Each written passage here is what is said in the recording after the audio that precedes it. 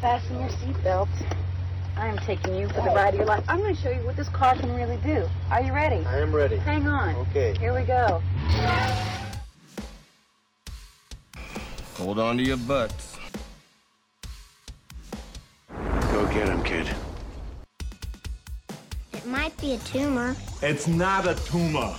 Not a tumor at all. F. What you're going to ask me. So you can go ahead and ask me what you're going to ask me. And my natural response could be to get offended. Hey, want to hear the most annoying sound in the world?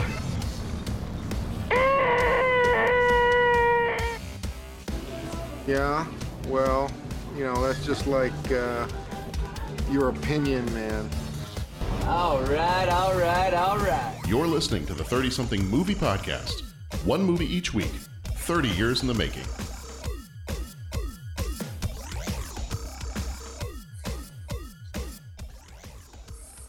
It is the 30-something movie podcast.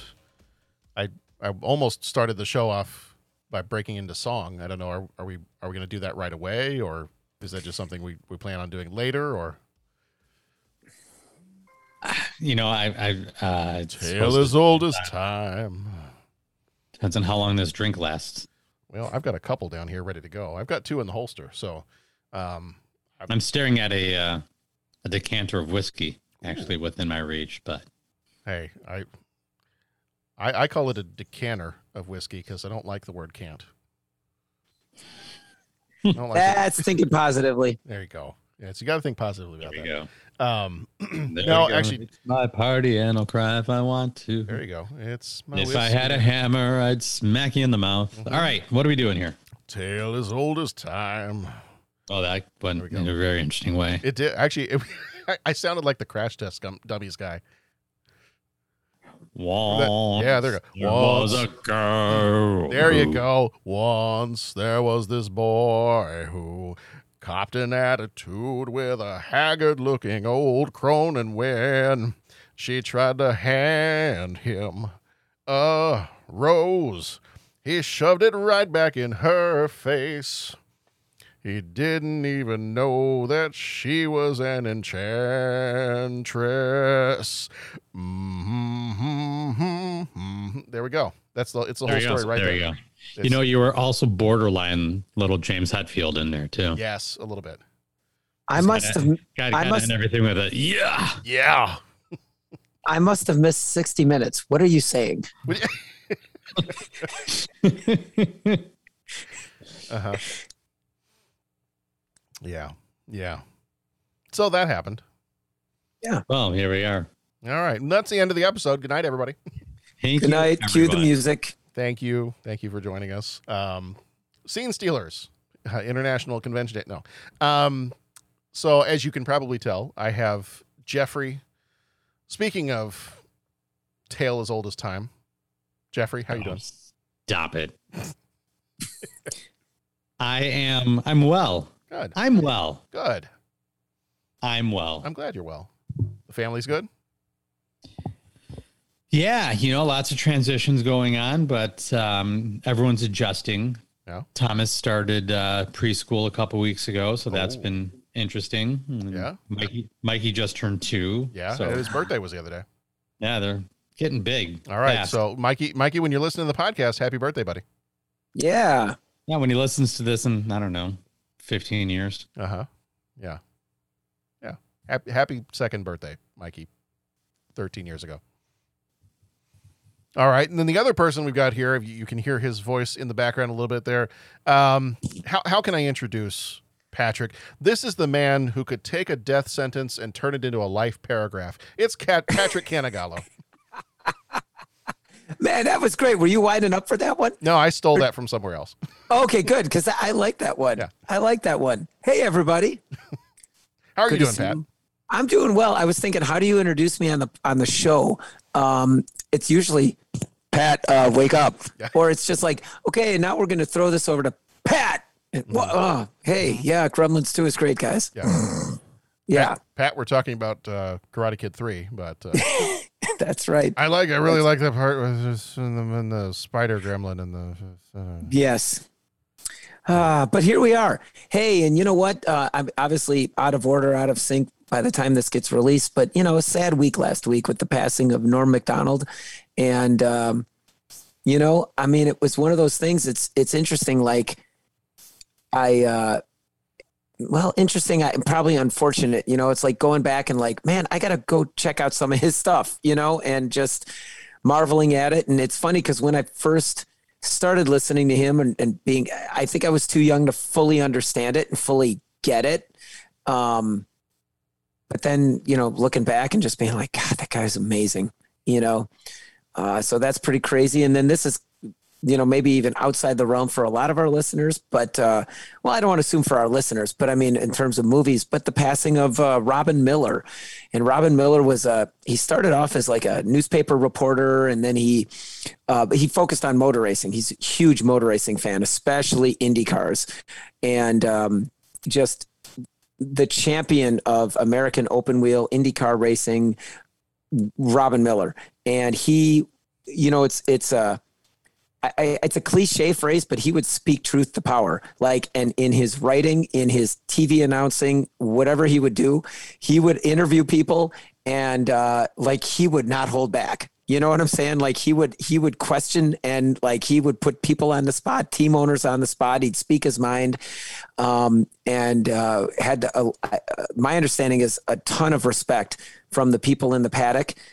Was somewhat polarizing because like he'd either come after you or, you know, be your best friend, but just had so much respect and was such a voice for IndyCar racing, of which I am definitely a fan. And he passed before his time. It was cancer, and yeah, you know, I'm my condolences to all of, you know, Norm Macdonald and Robin Miller, their families, but you know, as a fan, it's just been a kind of an interesting couple of weeks, you know, seeing the passing of some icons. So, So there you go. There's the sentence turned into the paragraph. Pat, how you doing? There. And you know, a simple fine would have. It would have. Have you seen that documentary on Netflix, Schumacher? Oh, Jeffrey. Oh, Jeffrey. I haven't watched it. I saw it pop up at one point. I'm like, I wonder if Pat knows this thing's on here. Yes. I was counting down the days till that came out. Yeah, it's Michael Schumacher, the great one. I mean, and I remember watching that. You know, it was like watching the Last Dance with the Bulls. I remember when all that happened, and it's the same thing with this. So, yeah, it's quite good. And Michael Schumacher was the great one. Is the great one. So. Yeah, maybe I'll give it a look. Maybe I'll give it a look. We'll see. I'm still recovering from Val. Yeah. I was more into NASCAR than I was Formula One, but I don't know. Yeah. They all drive in a circle, right? What's the matter? What's the difference? It's all the same thing. Although Formula One cars, before every fan starts sending hate mail, which if you have any hate mail for Pat, please attach your message to a PlayStation 5 and send it to the show. The Formula One cars don't race ovals. So. Yeah. Well, there we go. And actually we all learned something today. And actually NASCAR races a lot of road courses now. You know what I'm saying? So. Do they? Oh yeah. Yeah. When I was watching, I think there were only 2 road courses that they would race, 1 or 2. Yeah. Not that many at all. No. They were up at, they just ran Elkhart. I know they run Watkins Glen.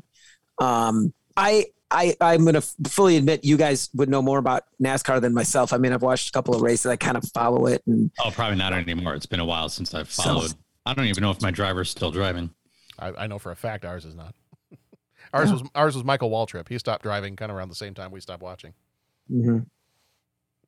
Yeah. Well, I'm just saying, I don't throw shade at, you know, different sports and all that kind of thing, but I'll tell you, man, IndyCar series, man, it's fun to watch.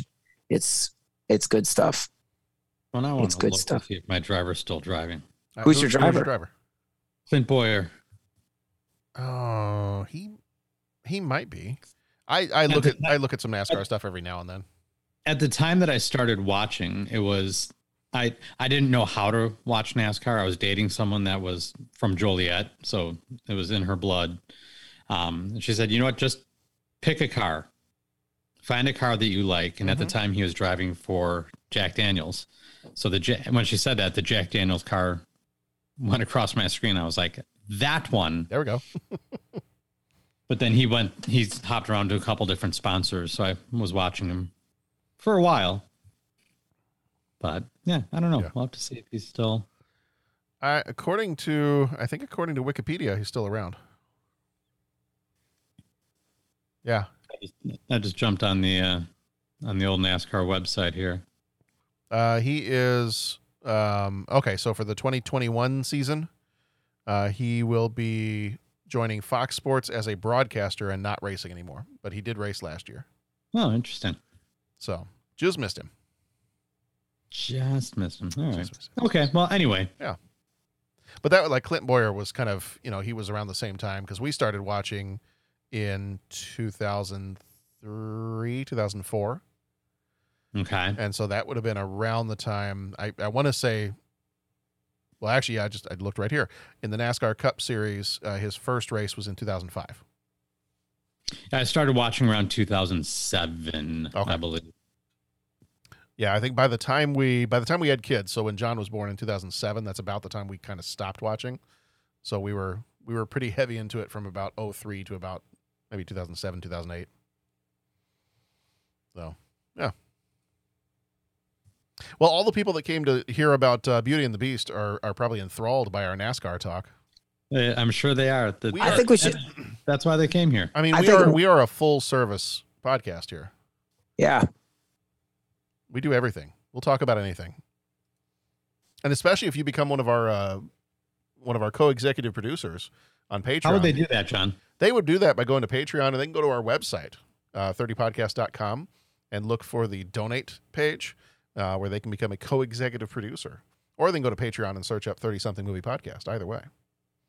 But I think that's something that everyone should do. I think they should do that. And there's all kinds of great, good bonus content there, too. It's all kinds of good stuff. And did you just say great good? I did. I meant to throw a comma in there, like great and good, but then I realized, we'll just roll with it. I just made it. I'm not here to judge anyone. No. I'm just that's not true. I'm not here to judge anyone out loud. Okay, all right. You're not here to judge anyone that's not John. I'm not here to judge anyone that's not here. Okay. So, right. Fair enough. Red Sonja. Oh, I love that movie. They're doing a remake. Well, you guys, I'm going to go. This was great. They're doing a remake at some point. So Red Sonja is right up there with Pearl Harbor. It's got to be. Good times. And apparently Point Break for me. So, there we go. And yeah, I heard that. I heard that episode. Supposedly I hate Point Break. So that's the rumor that I read on the bathroom wall. The word is out with it. The bathrooms still have walls? Aren't the kids stealing those now? I talked to my students about that, and I said I would like to start a TikTok trend in which students record themselves showing up to class on time. Oh, there you go. And it's just, I've gotten emails from my kids' schools, and they trash the bathroom and put it on tic-tac-toe. Yes. Or they steal things from school and then take videos of themselves unveiling the thing that they stole. Yeah.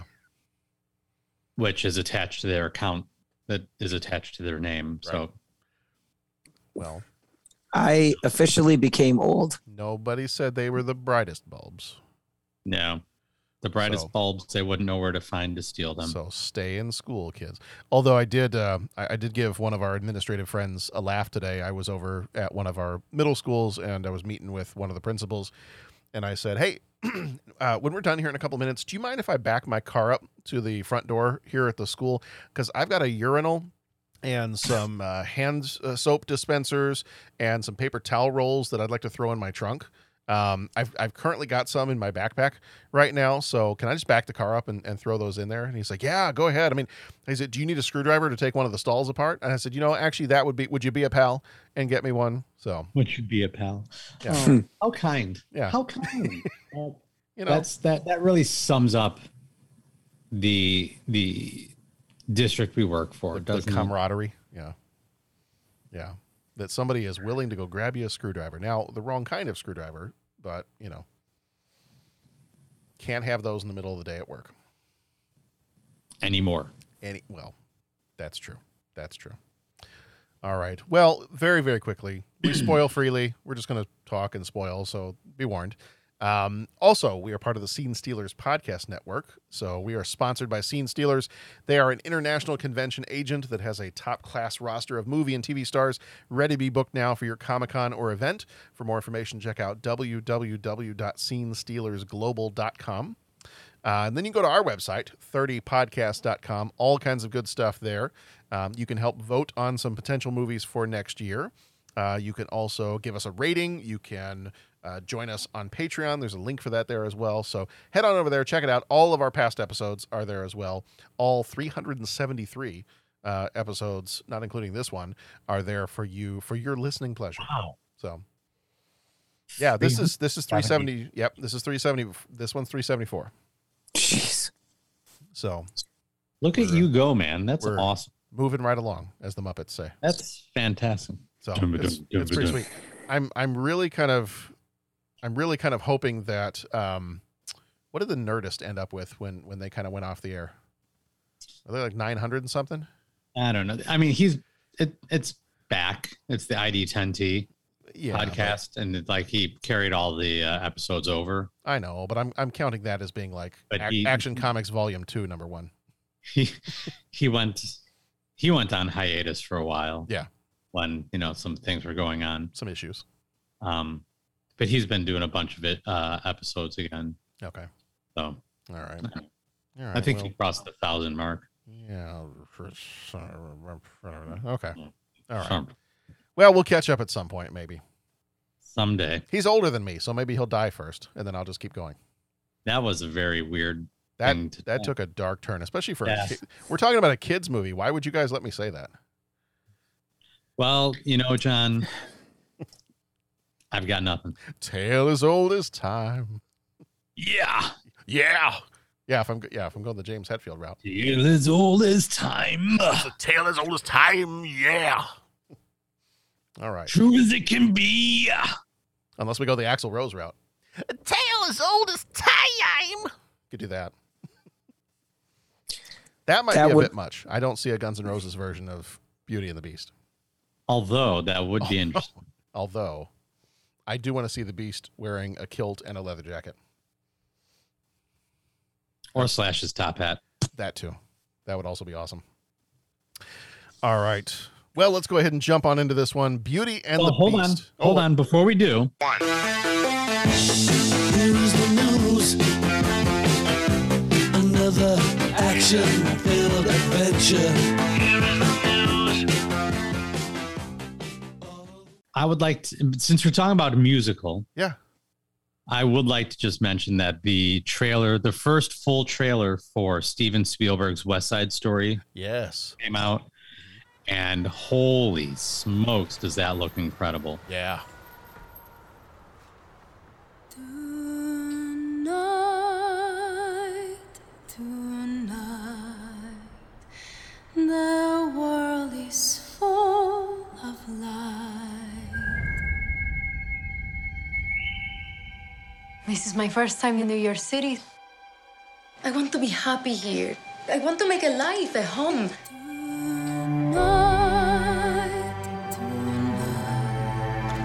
Are you ready? Tonight is about family. The first gringo boy who smiles at you. I never seen you before. You're not Puerto Rican. Is that okay? Do you want to start World War III? You know, I wake up to everything I know either getting sold or wrecked or being taken over by people that I don't like. You keep away from him as long as you're in my house. I'm a grown-up now, Bernardo. I'm gonna think for myself. Tony, we need you if we're going to war.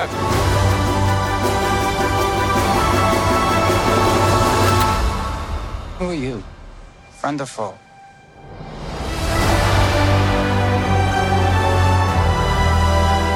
go with him. No one will ever forgive you.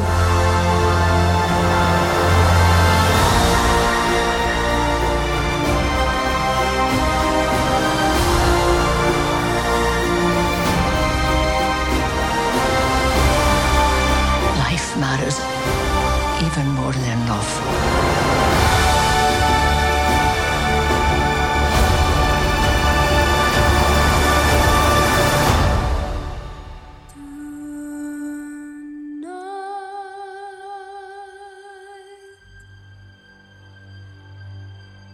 There were some visuals that were so deliciously Spielberg that I'm excited. I love West Side Story to begin with. I love the original. I love the music. I was intrigued when I heard that Spielberg was going to be doing a remake of it, but it looks great. It sounds great. I can't wait for the album to be available because the cast just sounds phenomenal. So I'm super excited. This may be the movie that gets Katie and I back into theaters. Okay. Yeah, no, it looks good. I'm looking forward to that one. So if you guys at home listening haven't seen the trailer for it, look it up, because I think even non-musical people might appreciate it because it looks approachable for non-musical folk. Yeah. That's the sense I get from it. And those of us that do know it, that are very familiar with it, or, that have had to elbow somebody who was falling asleep through it. I'm not going to say any names. You sat next to Pat. What? I didn't say anything. I fall asleep during my own show. You know what I'm saying? So, Pat, I heard those episodes in which Pat was no longer part of the show. Pat falls asleep when he's asleep. Yeah, it's the dream within the dream thing. It's the Inception deal. Yeah. Yes. Pat incepts himself all the time. Hopefully he's by himself. Well. Anyway. Does he stop spinning or does he keep on spinning? That's the question. Tale as old as time. Yeah. Anyway, so go check out the trailer for West Side Story because it looks great. I'm excited for it. Do not go into the West Wing of the castle, but you can check out West Side Story. Or you can just watch the West Wing seasons 1 through 4 before it gets weird. Yes, you can. Got to do that sometime soon. What if Aaron Sorkin wrote Beauty and the Beast? That'd be interesting. There'd be a lot of walking and talking through the castle. As I say, there's going to be a lot of cutlery walking around. Wow, this kitchen seems busier than in the cartoon version. Yeah. Why don't they just stop and stand? How many hallways does this castle have? Yeah. Jeez. Why don't you stop and be my guest? Stop and stand. Okay, just cut it out. Be my guest. Oh yeah. Well, all right. Right. Anyway. All right. Let's learn about Beauty and the Beast. John, what do you have for us? All right. So I'm going to go through all the info. I know you've got some info for us. You've got some stuff you want to talk about at Disney World, Beauty and the Beast. Well, I've got some history. There's some history. Okay. History about the making of almost a continuation of my comments from way back when we did the Little Mermaid. Little Mermaid. Okay. All right. So, cool. All right. Yeah. Go ahead. Give us the particulars, and then I'll jump into a little bit of history. Yeah. So we'll do all that. We'll play the trailer for the people, and then you can go on into your history stuff. So jumping back a little bit in history, 22nd of November 1991 is when this one came out. It was rated G with a runtime of 1 hour and 24 minutes. Directed by two gentlemen, Gary Truesdale and Kirk Wise. Truesdale also did both of them also did The Hunchback of Notre Dame and Atlantis, the Lost Empire.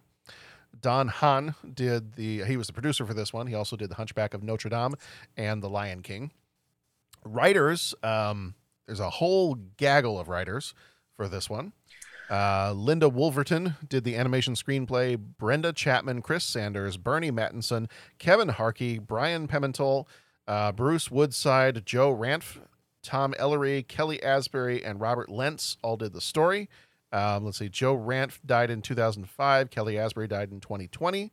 And then all those folks, Wolverton also did The Lion King, Chapman did Brave, Sanders did Mulan, Mattinson did The Great Mouse Detective, Harkey did Tarzan, Pimental, I don't know how you say that, did a Goofy movie, Woodside, Beauty and the Beast was the only one, Ranft did Toy Story, Ellery did Beauty and the Beast, Asbury did Romeo and Juliet, and Lentz did Home on the Range. The editor for this one, we had 3 of them. There was John Carnachan, Ellen Keneshey, and Bill Wilner. Carnachan did The Lion King, Keneshey did Atlantis, The Lost Empire, and Wilner did Duckman and Space Ghost, Coast to Coast. Music was done by Alan Menken, who did the music. Howard Ashman, who died in 1991, did the lyrics. Menken also did The Little Mermaid, Aladdin, and Pocahontas. Ashman did Little Shop of Horrors, the 1986 version, and The Little Mermaid. Lots of little things there. Budget for this one was $25 million. Box office was $440.1 million. Flickmetrics gives it an 83%. Cinema Score gives it an A+. So the people liked it. Robbie Benson played Beast. He was in One-on-One and The Legend of Prince Valiant. Jesse Corti played LeFou. He was in Zootopia and Frozen. Rex Everhart, who died in 2000, played Maurice. He was in Superman the movie and Friday the 13th. Angela Lansbury played Mrs. Potts. She was in Murder, She Wrote and Bedknobs and Broomsticks. Paige O'Hara played Belle. She was in The Legend of Prince Valiant and Ralph Breaks the Internet. Jerry Orbach, who died in 2004, played Lumiere. He was in Law & Order and Dirty Dancing. Bradley Pierce played Chip. He was in Jumanji and Detective Pikachu. David Ogden Stiers, who died in 2018, played Cogsworth and the narrator. He was in MASH and Pocahontas. Richard White played Gaston. He was in King's Quest and House of Mouse. Joanne Worley played the wardrobe. She was in a Goofy movie and The Middle. And Mary Kay Bergman, who died in 1999, played Bimbette. She was in South Park and Mulan. An arrogant young prince and his castle servants fall under the spell of a wicked enchantress who turns him into the hideous beast until he learns to love and be loved in return, which oddly sounds like Moulin Rouge. The spirited, headstrong village girl, Belle, enters the beast's castle after he imprisons her father, Maurice. With the help of his enchanted servants, including the matronly Mrs. Potts, Belle begins to draw the cold-blooded beast out of his isolation. Walt Disney Pictures presents its all-new 30th full-length animated motion picture. Is anyone here? Mama, there's a girl in the castle. Good. A girl! The classic story of Beauty and the Beast. He was a lonely beast, cursed by a mysterious spell, and she was the beautiful young girl who could set him and his kingdom free. She's the one! She has come to break the spell! They were 2 complete opposites. I don't want to have anything to do with him.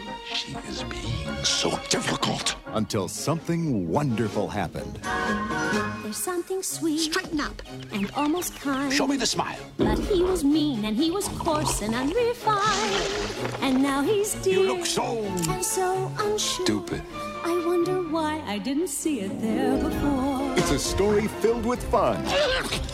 Oh, I beg your pardon. Adventure. Sacre bleu! Invaders! And dozens of wonderful new Disney characters. Keep it down. Featuring 6 new songs from the Academy Award-winning composer and lyricist of The Little Mermaid.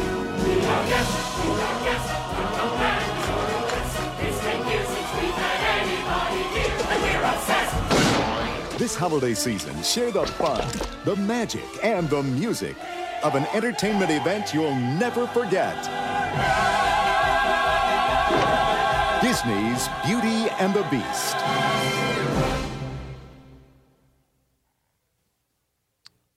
All right. Jeff, regale us. All right.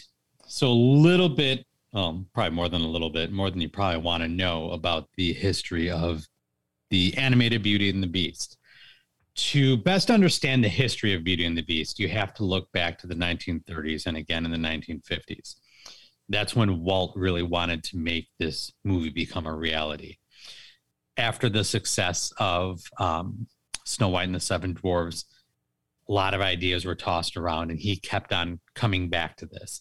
but there was a problem developing the story, so it never really took off. And it's also believed that the French film from 1946 that was made also was a deterrent then for Walt to try to follow it up with an animated story. So Walt never actually got to see production of this happen, but the title remained in the fishbowl of choices every time that the idea of what do we do next comes along. So to kind of set the stage, Disney Animation is making a comeback after almost being nearly shut down completely. Michael Eisner had appointed Jeffrey Katzenberg the head of animation, and under Katzenberg, they create The Little Mermaid, which completely takes off.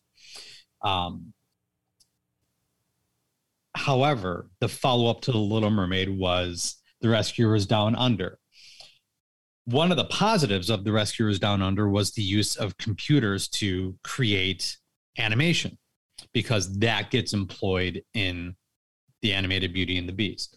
One of the negatives to come out of The Rescuers Down Under is that its failure made the budget and timeline for Beauty and the Beast drop. All of a sudden, there wasn't a lot of faith in Disney animation. They had a one-hit wonder with The Little Mermaid. So there's a lot of pressure riding on Beauty and the Beast. What's it going to do? How is it going to perform?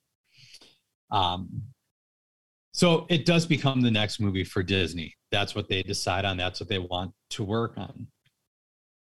Now, it starts as a non-musical under the direction of Richard Purdom, who's a successful director in the UK. So this production moves to London so he can have more of a stake in it.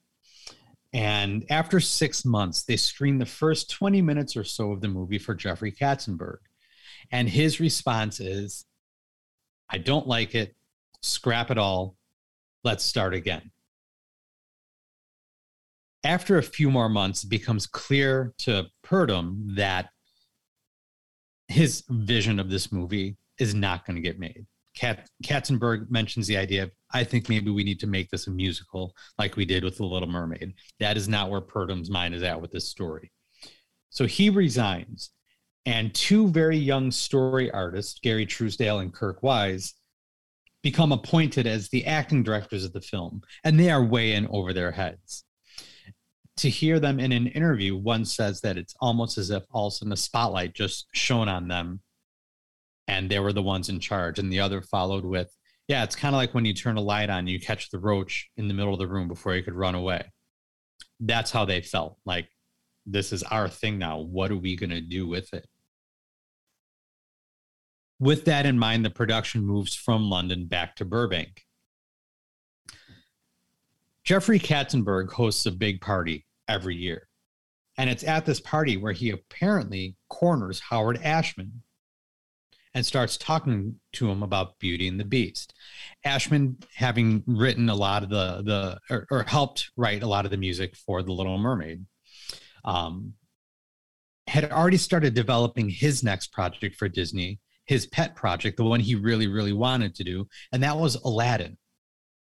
So Ashman's all in on doing Aladdin, and Katzenberg finally convinces him to put that on hold and to please come help with Beauty and the Beast.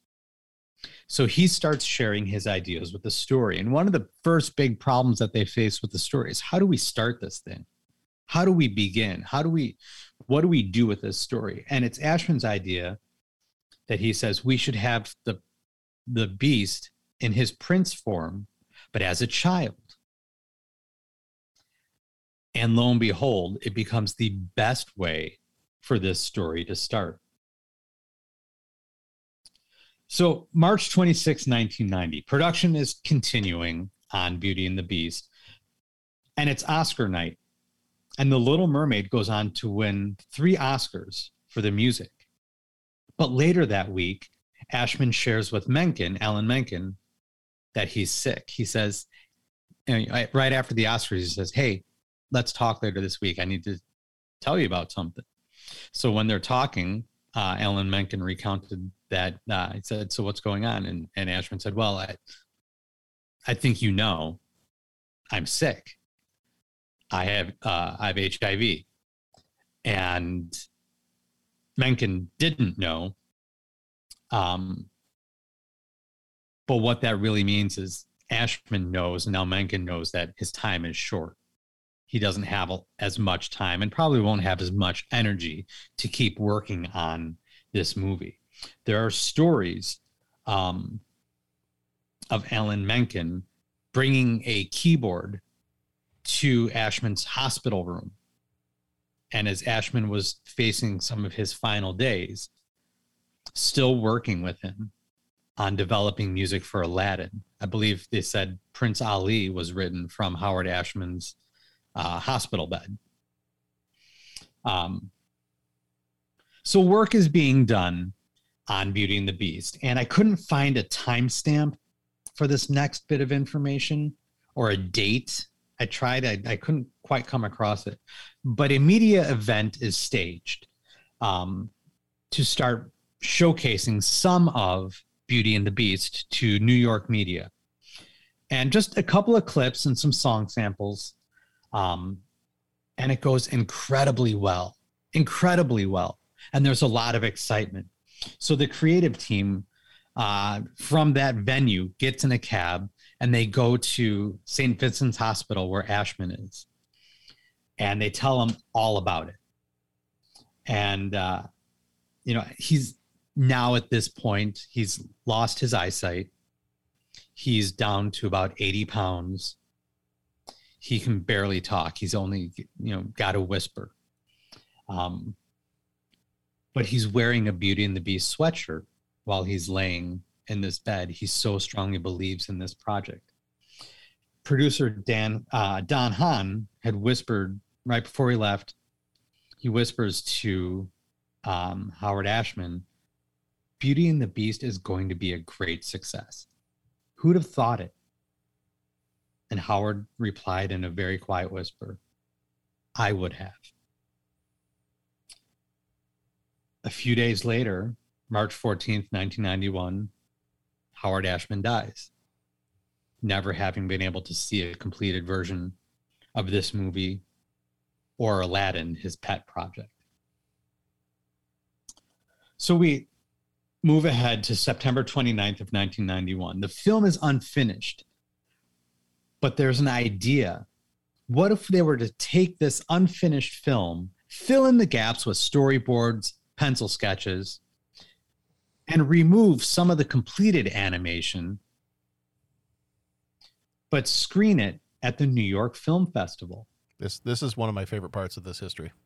This becomes a risky move because remember, a lot is depending on the success of Beauty and the Beast. It's part of this Renaissance era for Disney, right?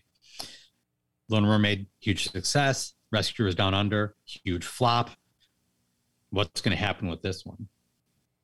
Apparently, as the story goes, once this pencil sketch storyboarded version of the film finishes, the theater erupts in a 10-minute standing ovation. That's when they know they are definitely onto something. Someone commented that it was like watching an audience at a Broadway show up on their feet. This also leads to some big egos, and this becomes a problem in the Disney company, and this becomes a problem for Disney Animation. Various people are trying to take credit for the successful elements of everything so far. Seemingly, it's more Jeffrey Katzenberg, who's the chairman at Walt Disney Studios. He's in charge of their movie department and their animation department. According to Michael Eisner, he's fine with Jeffrey Katzenberg trying to take whatever credit he wants as long as he's associating himself with Disney Animation. Eisner says, I've got enough adulation in my life. I'm not trying to seek out anymore. If Katzenberg really wants to take credit, fine, as long as he's tying it to the right properties. Now, Katzenberg has been described as someone who had a very deep need to either feel or be seen as being very important. This attitude, though, coming from both Eisner and Katzenberg, offends Roy Disney, who is the nephew of Walt Disney.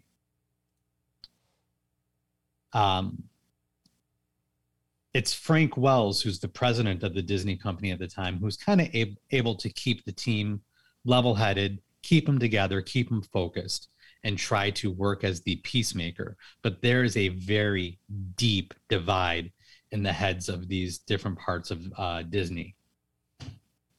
Fast forward to November 10th of 91. This is the Beauty and the Beast premiere. The bigwigs, it's tradition, the bigwigs all give a speech before the movie starts. So we start with Roy Disney, again, vice chairman and chairman of the animation department, followed by Peter Schneider, who's president of Disney Feature Animation, followed by Gary Truesdale and Kirk Weiss, who are the film's directors, followed by Don Hahn, who's the major producer for Beauty and the Beast, followed by Jeffrey Katzenberg, chairman of Walt Disney Studios, followed by Michael Eisner, who's CEO of Disney. And it's during Eisner's comments that he drops this bit of information that because of the success from Little Mermaid, having won Oscars, making a lot of money, because of the believed success for Beauty and the Beast, a new animation building is going to be built on the Disney property for the Disney animators. Sounds cool, sounds great, sounds well-deserved. The problem is Jeffrey Katzenberg, who's in charge of the animation department, is not told about this. He's kept out of the loop. So he becomes very highly offended, and this is kind of where it really falls apart. So the relationships between these bigwigs don't survive, and a couple years later, Jeffrey Katzenberg is no longer working for Disney.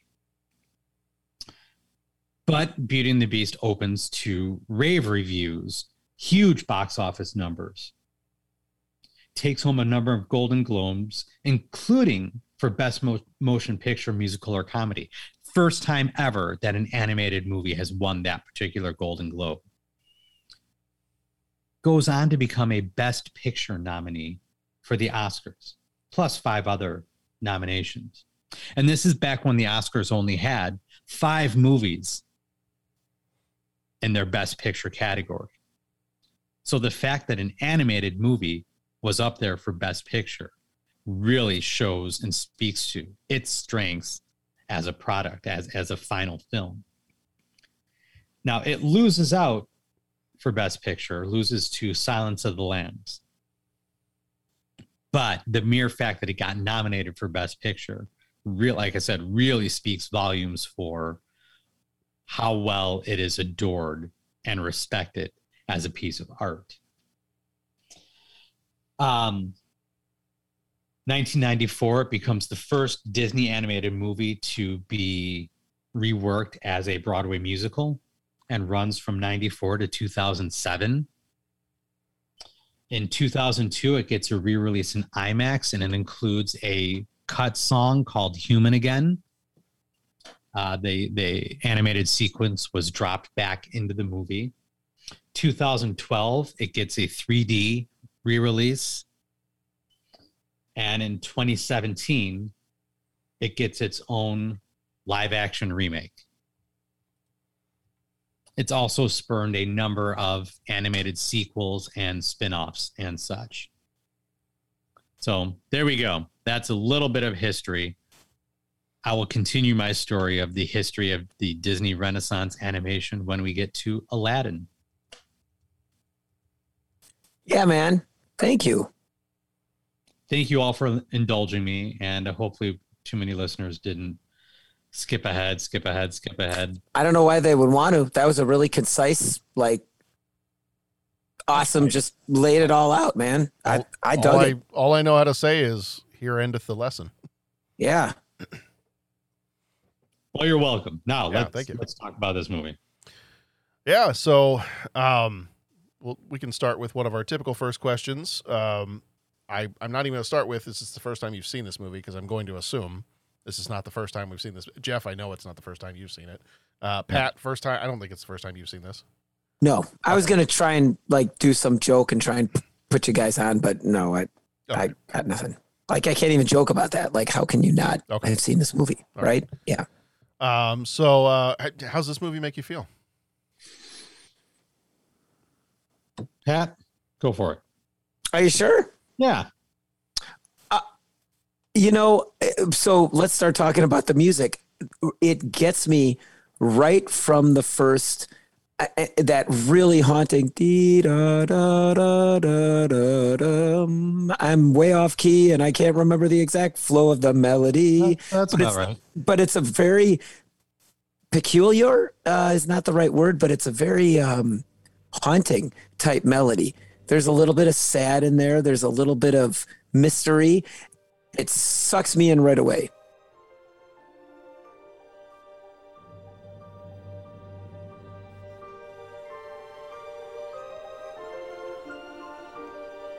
Oh, right there. Bum, bum, bum. And then it's got. Once upon a time. Yeah. And it sets up, it's got like distant thunder, the drum rolls. And then, when it's got the piano thing, that piano lick that's going with that melody, that do, do, do, do, do, do, do, do, do, it's like this constant motion. So even though this thing is flowing and it's mysterious, you've got this undercurrent kind of tension building, so that sucks me in right away. And it's funny because looking back, okay, we're not talking history. How does this movie make you feel? So there, it sucks me in with an air of mystery. And then for some reason, this ensemble, the opening ensemble song, Bonjour, I don't know the name of the tune, but da da da da da da da da da da da yada ba ba ba ba ba bum. Holy cow, that really captured me. Like, I got the same excitement just rewatching it this time.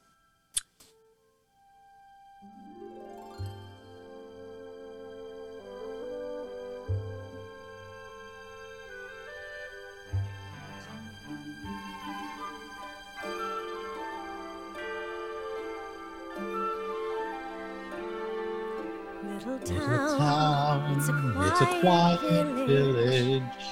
Every day, like the one before. Little town full of little people. Yeah. To say. Bonjour. Bonjour. Yeah. There goes the baker with his tray, like always. The same old bread and rolls to sell. Every morning just the same, since the morning that we came to this poor provincial town. Good morning, Belle. Where are you off to? The bookshop. And that song really suckers me in, and it's catchy and it's fun and it establishes Belle, it establishes the townspeople. Gaston comes in and has a part, and then when they build back to the chorus, and then everyone's singing, I just get that same feeling watching this that I do sitting in the audience of a musical, and then suddenly it's an ensemble tune, and the whole ensemble. Jeff, you're the expert in this, so I don't know if it's an actual technique or whatever, but it's like, it's like there's stuff, and in the scene they had that, people walking around and everyone has their like, thing that you do to look like you're a busy townsperson while you're singing, and its song is trading off. They have a chorus, but then this is like the end of the tune when the entire cast is facing the audience and singing right at you. And that the final chorus of this song, holy cow, that just lays me out, and it just captures me. So what's my reaction to this movie would be those opening songs, the mystery, and just that wonderful instrumental introduction, and then the full ensemble song, especially the final chorus where it's the whole ensemble singing, just gets me. So that's what I think of when I think of this movie. That's what I feel. I just feel good. I'm sucked in with the music. Well, I don't think you're wrong in your estimation. I think it was very much crafted to be very theatrical. Okay, that opening number. You watch that opening number, and you're right. It is like watching a stage production. Yeah. Now, and I'm going to interrupt you because I want you to answer this for me. I'm thinking of Lion King. I'm thinking of Little Mermaid. I'm thinking of Aladdin. Why didn't I get that same kind of now? I'm not saying in terms of emotional involvement. I had the same amount, like all those movies, and I'm not throwing shade at them, but this one seemed different. This one made me feel like I am sitting at a musical. Those I didn't have. Do you know what I was actually thinking the exact same thing. It's like I was trying to remember back and be like, all right, I haven't watched Little Mermaid since we talked about it 2 years ago. Right. But this one seems more, and I was trying to think of the right word to use. This one seems more complex in its staging, in its, just how the songs are constructed. But you're right. Like this one, when I think it very much is though, because you have that many people doing a thing. Right. Okay. And I feel like, and I might be wrong on it, but I feel like a lot of the songs in Little Mermaid, I'm trying to remember back, they're much more, there's only like one person singing, or maybe a couple of people singing, or but you don't have. I don't recall Little Mermaid or even Lion King or those others having those ensemble pieces, and you have so many of those in this movie. Well, so in terms of the openings, you're right. I mean, this opening is huge compared to, or it's very grand compared to the others, right? Aladdin opens with the salesman, the vendor singing, right?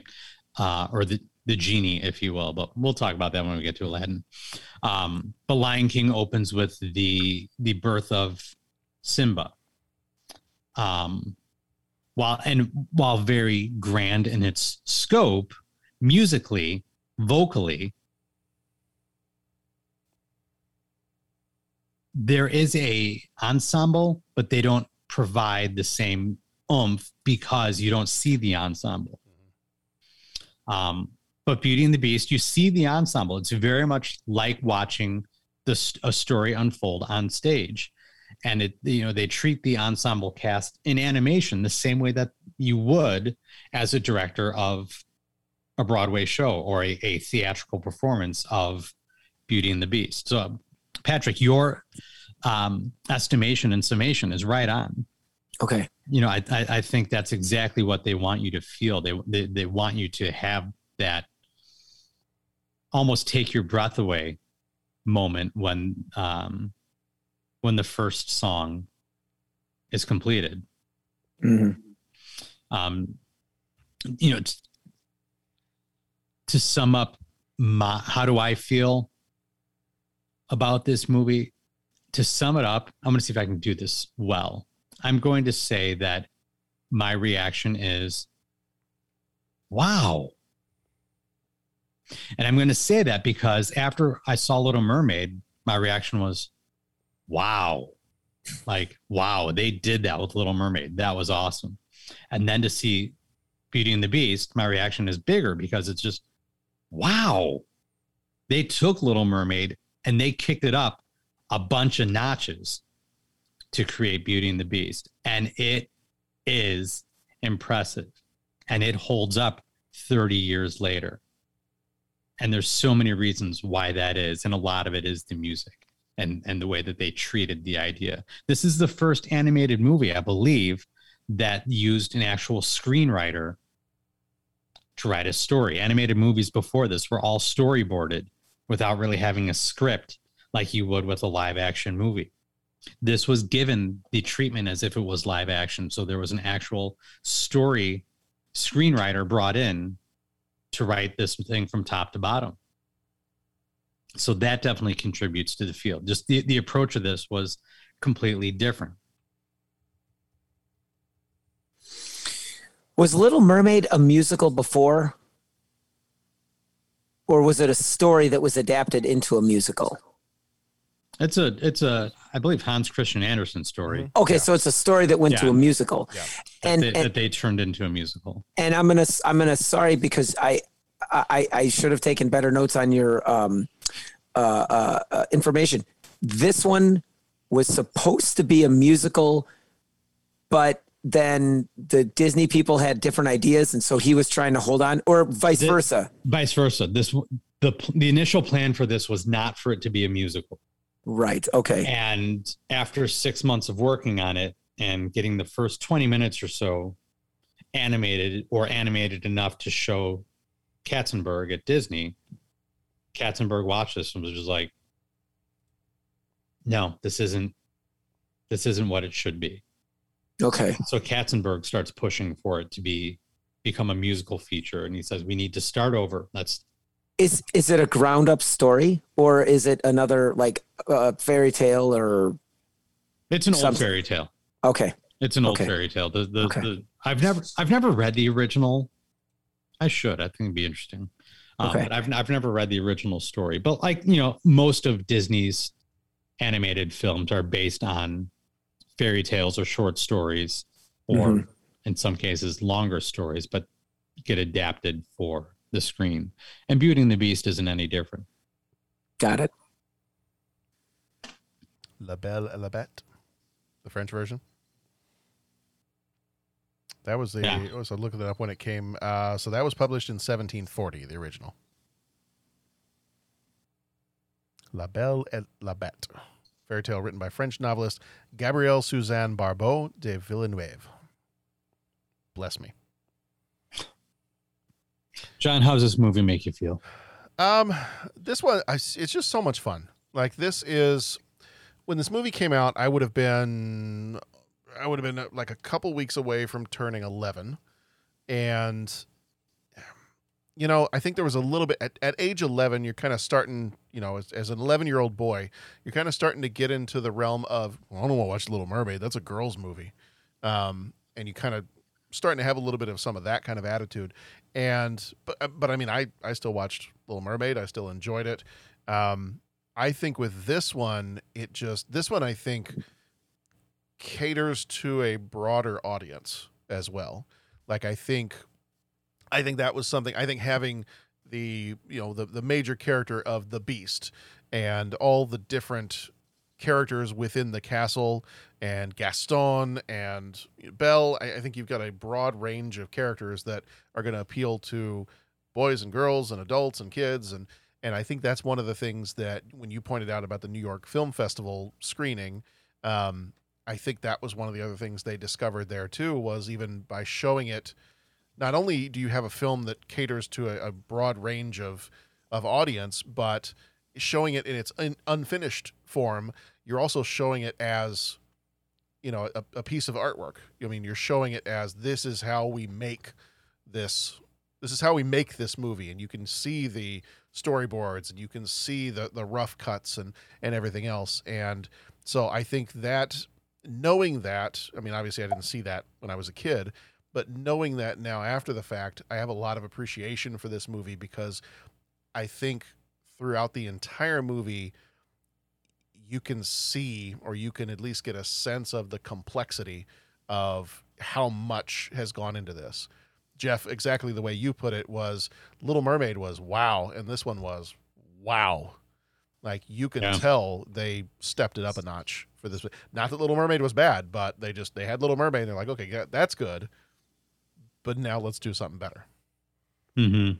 So I enjoy this movie. It's not one that I would necessarily rewatch regularly, but anytime, if the kids want to put it on anything like that, I wouldn't be opposed to it. I'm like, yeah, sure, let's go ahead and watch it.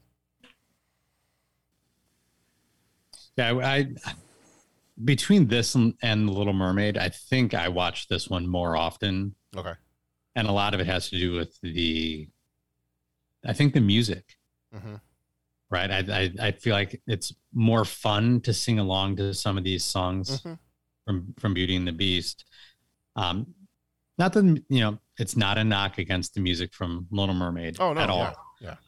But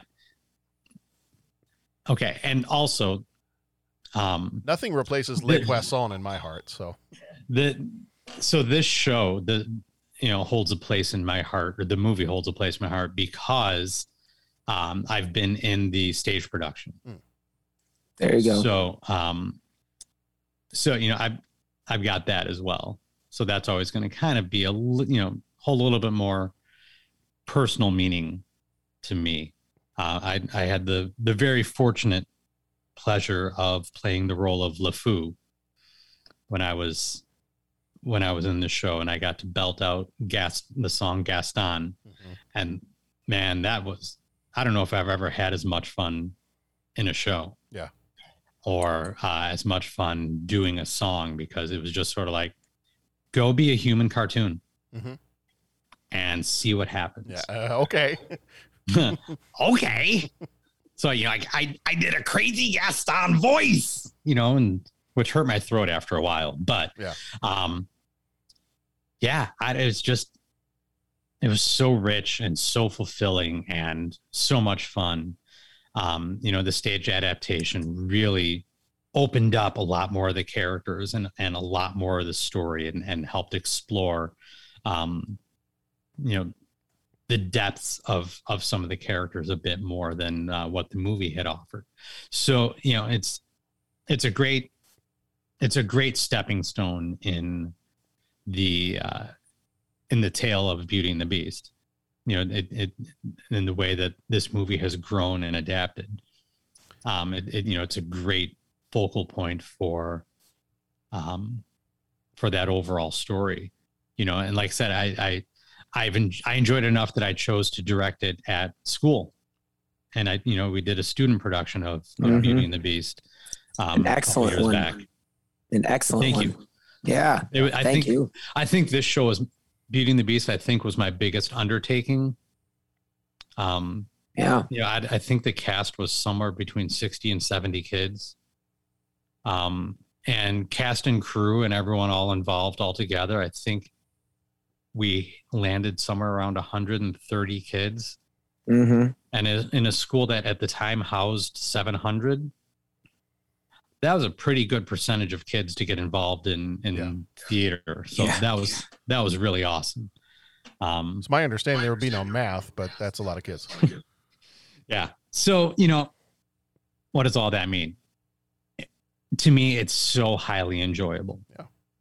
You know, I don't think there's anything about this movie that I watch and I'm just like, oh, you know, and you know, the add-ons, when they added on Human again, I wasn't disappointed by that. The add-ons in the musical, wasn't disappointed by any of that. You know, the new songs that came out in the musical were fantastic. You know, it wasn't until the live action one with Emma Watson where I had my moment of, oh. But we can talk about that later if we want to. I feel like I'm dominating this conversation right now. So let's find something else to talk about. Well, my wife pointed out when we were talking about this the other day, she pointed out that this is probably the story I've seen the most versions of. Because you've got you had the live action movie that came out in 2017. You've got, you know, this version of it, the 1991 animated version. You've got the stage production. You know, I saw yours at school, but then we took John. That may have been one of the first things we took him to. I want to say he was a little guy. He was like maybe 4. And College of Lake County over here nearby was doing a stage production of it. And we're like, let's take him over there to go see it. Cause I think we had just watched the cartoon with him not too long before that. And we took him there and it was funny. I think that may have been his first show in a theater, you know, live action on stage. And I remember his comment, you know, you could see the entire set was out. They had the rows under the glass in the middle of the stage. None of the actors had come out yet. They were just turning on some of the spotlights and everything else. And I remember we went in and we sat down and you could just kind of see things were starting to get set up and they had started to play the intro music for everything. And he leaned over to us and he goes, I think this is going to be one of the greatest things I've ever seen. I was like, it's exactly what you want out of the arts. Yeah. Love it. Yeah. So that's so cool. Between that and between the TV version with Linda Hamilton, I think this is probably the one I've seen the most versions of. Yeah. Slightly different. That one's also not a musical. But yeah, no, it's such a fun movie. And you can see why this is, you know, when they always talk about the beginning of the Disney Renaissance with Little Mermaid and and Beauty and the Beast being kind of the ones that kick that off, you can tell why the next decade plus of Disney is on the right track. Right. I've got a question about the preview that we listened to before we started talking. Yeah. I don't want to hijack it and take this in a conversation, or take this conversation in a direction we don't want to go, but is Belle really headstrong? And I heard that, and I was kind of like listening, and I'm listening along, and it was we're going to take you to a world of this, and da-da-da-da, and then Belle's headstrong. And I always thought of headstrong as like a negative thing, right? Like going along with, dude, you're just bullheaded. You're just headstrong. You know, like you won't take any. Is that 1991 slang for female and educated? Yeah. And that was like, and I mean, you know, I'll put my okay, how's this going to hold up glasses on? You know what I'm saying? And the movies that I like, I'm perfectly willing to say like, yeah, you know, this doesn't look so good, but it's fun. And I dug this movie, right? And I mean, all the stuff that I thought I was I'm like, oh no, I'm really angry about that, but I'm supposed to be angry about it. Until we got to that preview, and it was just like, is headstrong an accurate description of Belle? And I mean, I don't know. So the definition of headstrong, the official definition, is self-willed and obstinate. Yeah. I got the self-willed part. Yeah, I didn't get her as obstinate. So I think maybe they were trying to lean more into the self-willed part of that definition. I definitely get headstrong from Emma Watson's portrayal.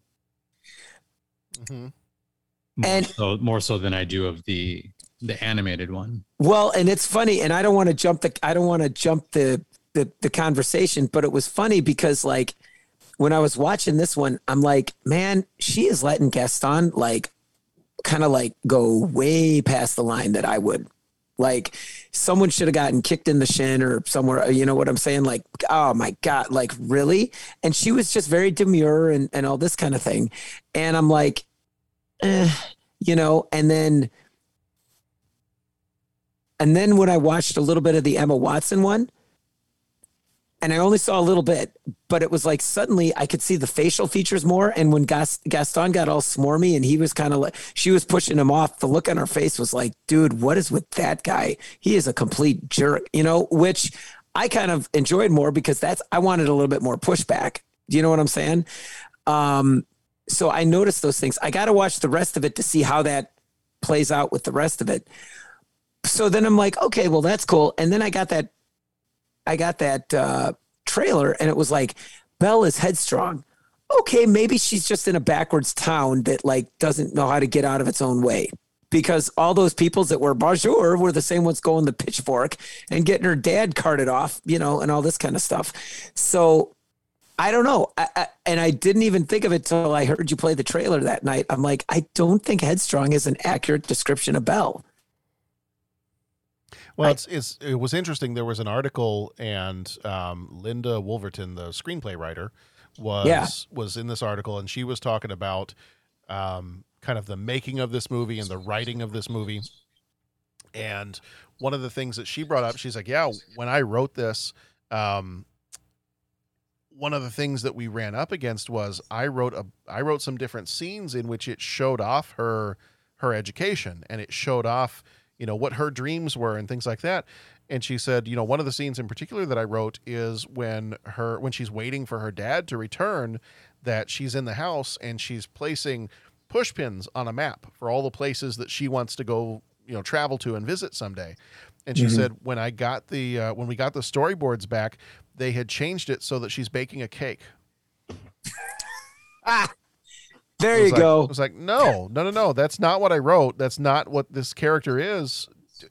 Don't treat her that way. Like she's educated and she has these dreams, and she's not sitting at home baking a cake. She's thinking about traveling, and she's thinking about all these stories she's read in her books. And Yeah, so I mean, I think if you're going to take the word headstrong, I think you'd have to lean more towards the, you know, she's got a strong will about her, and she's got a pretty decent sense of who she is as a person. Yeah. Would you say that she's the hero of this movie? Yes. Or is she the damsel in distress? No, she's the hero. Yeah, I don't see her as a damsel because she's fighting off the wolves. Yeah, the Beast is the damsel in distress. Because I'm trying to think of the traditional archetypes for a fairy tale. Uh-huh. And while the hero, so it you know, it's interesting because her character is the hero, so should be following more of the hero's journey. Mm-hmm. Mm-hmm. But because she's female, they treat her more of the damsel in distress. So what am I saying? What am I trying to say? I'm trying to figure out how to phrase this. She should have killed Gaston. Well, I mean, maybe. No, so like if they want to treat her with the more traditional female fairy tale character archetypes, then yeah, she would be baking the cake. She wouldn't be thinking about traveling and all these lofty things. So it's like they tried to put the traditional fairy tale element on her because she's a female character. But if we look at the actual story and we start, you know, looking at the character archetypes, she falls into the hero category. So a hero would have, a hero wouldn't have those goals either, right? Because having somebody who wants to, well, a hero has something they want, right? Yeah, I would say, John, let's dissect this. Yeah, because I think, you know, I think you're probably the best equipped to discuss hero's journey. I know, you know, a little bit. I teach a little bit in one of my classes, but I'm trying to think, because the hero has to go through the trials and everything. So before they start getting the idea of wanting something more. The hero character doesn't typically want something more. They go on that adventure because they have to. Right? So you're right, because you're going to start off with a call to adventure, like that's always the beginning of that hero's journey. Mm-hmm. And then a lot of times you have some kind of supernatural help, you know, which in this, it's kind of a mixture of stuff in this one, because that supernatural help, you know, a lot of, like in Star Wars, it's, you know, the Obi-Wan Kenobi, the wizard, that is your kind of your supernatural help that starts off the hero's journey in that one. In this one, you know, maybe it's when she goes to track down her father, and, you know, the fact that all the servants in the house will help her out as opposed to sending her away. You know, that could be part of it. Yeah, because then as you go on the rest of that journey, it's, you know, as you continue on, you've got like the first round of the what do they call it? The threshold guardian is like the first obstacle that the hero has to overcome, and I'm trying to think of what that would be in this story. Well, probably just even like finding the castle, dealing with the beast, the original instance that she's dealing with the beast. And you have a bunch of different helpers along the way. That could be the people that are that could be the servants that are in the castle. Nobody else is really helping her out. Mm-hmm. Yeah, I'm trying to think how that fits with the rest of. So she's it's really strange. Yeah. Because she's kind of the hero, but they don't quite give her all the things that the hero in a story should have. Mm-hmm. And they replace a lot of it with what the typical, and I'll use, you know, air quotes for that, typical female character, the damsel in distress character would have. Yeah. Well, now I really want to read the original story and get a sense of the character based on how the author intended her to be. Yeah. Because, you know, the screenwriter, while this, you know, having thoughts of, you know, Belle being this adventurer and having this longing to do so much more. You know, I'm curious as to how that fits with the original concept of the character. Yeah. Or is that something that she added when she got her hands on the opportunity to write the screenplay? Because you really get, because yes, it would make sense with the way this movie is structured and the way that the way that Belle is a lot of times our focus in the movie, is you would get that she is the hero and she is kind of the one, you know, with her dad getting trapped in the castle and everything else. She's kind of the one that starts off on that whole call to adventure. But as you get further on into what would be the hero's journey, it really shifts to the Beast. Mm-hmm. Because it's not Belle that's really, Belle doesn't really change, I don't feel like, in this movie. She doesn't go through, because in that hero's journey, you've got kind of, you start on the adventure and then you meet up with some different helpers. You probably have this first obstacle you have to get past. There are usually some trials going on. You're learning new skills, or you're gaining weaponry or armament that you would need later on, or whatever the case might be. Then there's usually some kind, like in the middle of the whole thing, there's some kind of like death and rebirth, or there's some like major event that happens. And then usually there's like some secrets that are revealed. There is either a level of atonement, or you're making up for past sins or something like that.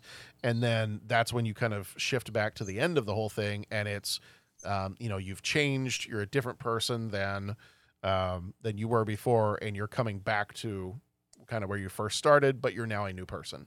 That's kind of the hero's journey. But then that's where it gets all jumbled up, because it starts with Belle.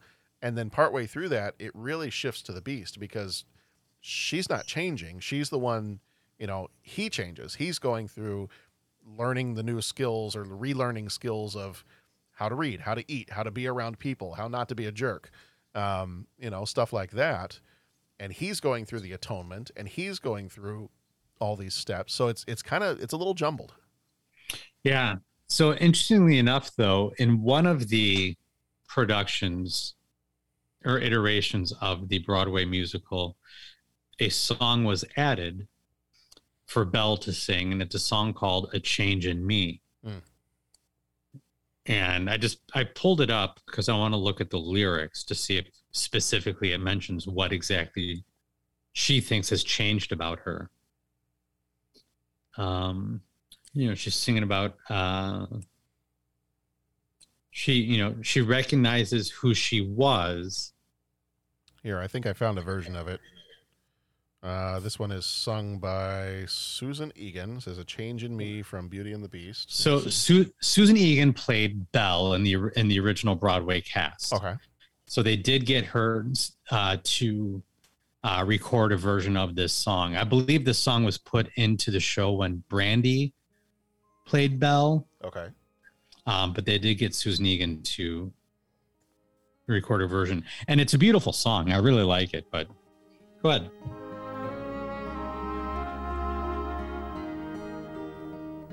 There's been a change in me, a kind of moving on, what I used to be, I still depend upon, for now I realize that good can come from bad, that may not make me wise, but oh, it makes me glad, and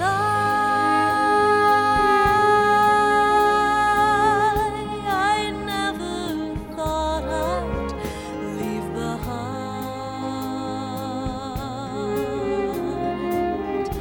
my childhood dreams, but I don't mind.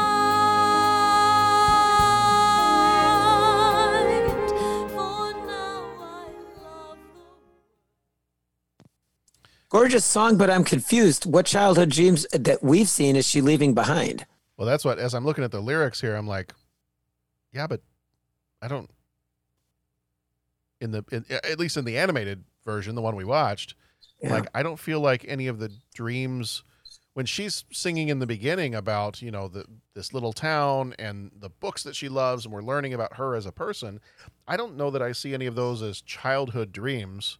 And maybe I'm thinking through it too much and mixing stage version and cartoon version, but yeah, I don't see those as being childhood dreams. I see those as being the dreams of a person who knows herself, knows what she likes, knows what she wants, and is confident. And if we want to use the word headstrong, no, we don't. No, we just want to tell the townspeople to shut up. All right, we'll just say confident then. Pat, don't mince words. How do you really feel? Well, and I just also want to go on the record as saying, hey, you know what? Like, people, because I can't, and I have tried, I can't bake a cake. I can't bake a cake. And there's some people in my family that are really, really good at baking. The things they can do with cakes, and I mean, it's amazing. It's mind blowing. And I've got some very dear friends that like can bake so well, people that we know. And it's like, I mean, I would be having probably the worst week of my life. And then all of a sudden they're coming in with, I just made you muffins or cookies. And they're trying, like, and I mean, they are so good at it. So I'm not saying that baking, like, if that's what they want to do and that's what they're, you know, and if that's their life goal, cool. My thing that I'm going to bump on that story that you said is that wasn't what the character was supposed to be. And then Disney sent it back, or I'm sorry, I don't know if it was Disney or whoever the heck sent it back and said, yeah, that's great that she wants to travel the world and see the thing and all that. Yeah, she's going to bake a cake. Do you know what I'm saying? It's like, because the implication is that as a female character, that's all you can do. And it's like, okay, why should we assume that just because you're female, you can bake? And like, that's the thing I'm bumping on, not the fact that like baking a cake, like I wish I could bake. Okay. I'm learning. I'm not patient enough. It's like Harry Potter and potions. I just get too impatient and I mess the thing up. Well, it's like, you know, it was like you said, that's a beautiful song. And that's, yeah. I'm not as well versed in the stage versions to really know the differences and know the songs, but beautiful song. But as I'm looking at those lyrics, I'm like, that to me, at least the way I understand her character and I'm basing this off of the 1991 animated movie that we just watched. What I understand of her as her character, I don't see her giving up dreams. I don't see her, to me, she doesn't really change all that much in the cartoon version. And I don't know that I have too much of a problem with that, because she was a pretty well-rounded person to begin with. Yeah. She was almost a complete person to begin with. I don't know that I can tell that she really learned anything. She learned to love someone who seemed to be unlovable, but she kind of was that nice person that might have done that anyway. You know, regardless of having met the Beast, I really think it's him that did all the changing in this movie.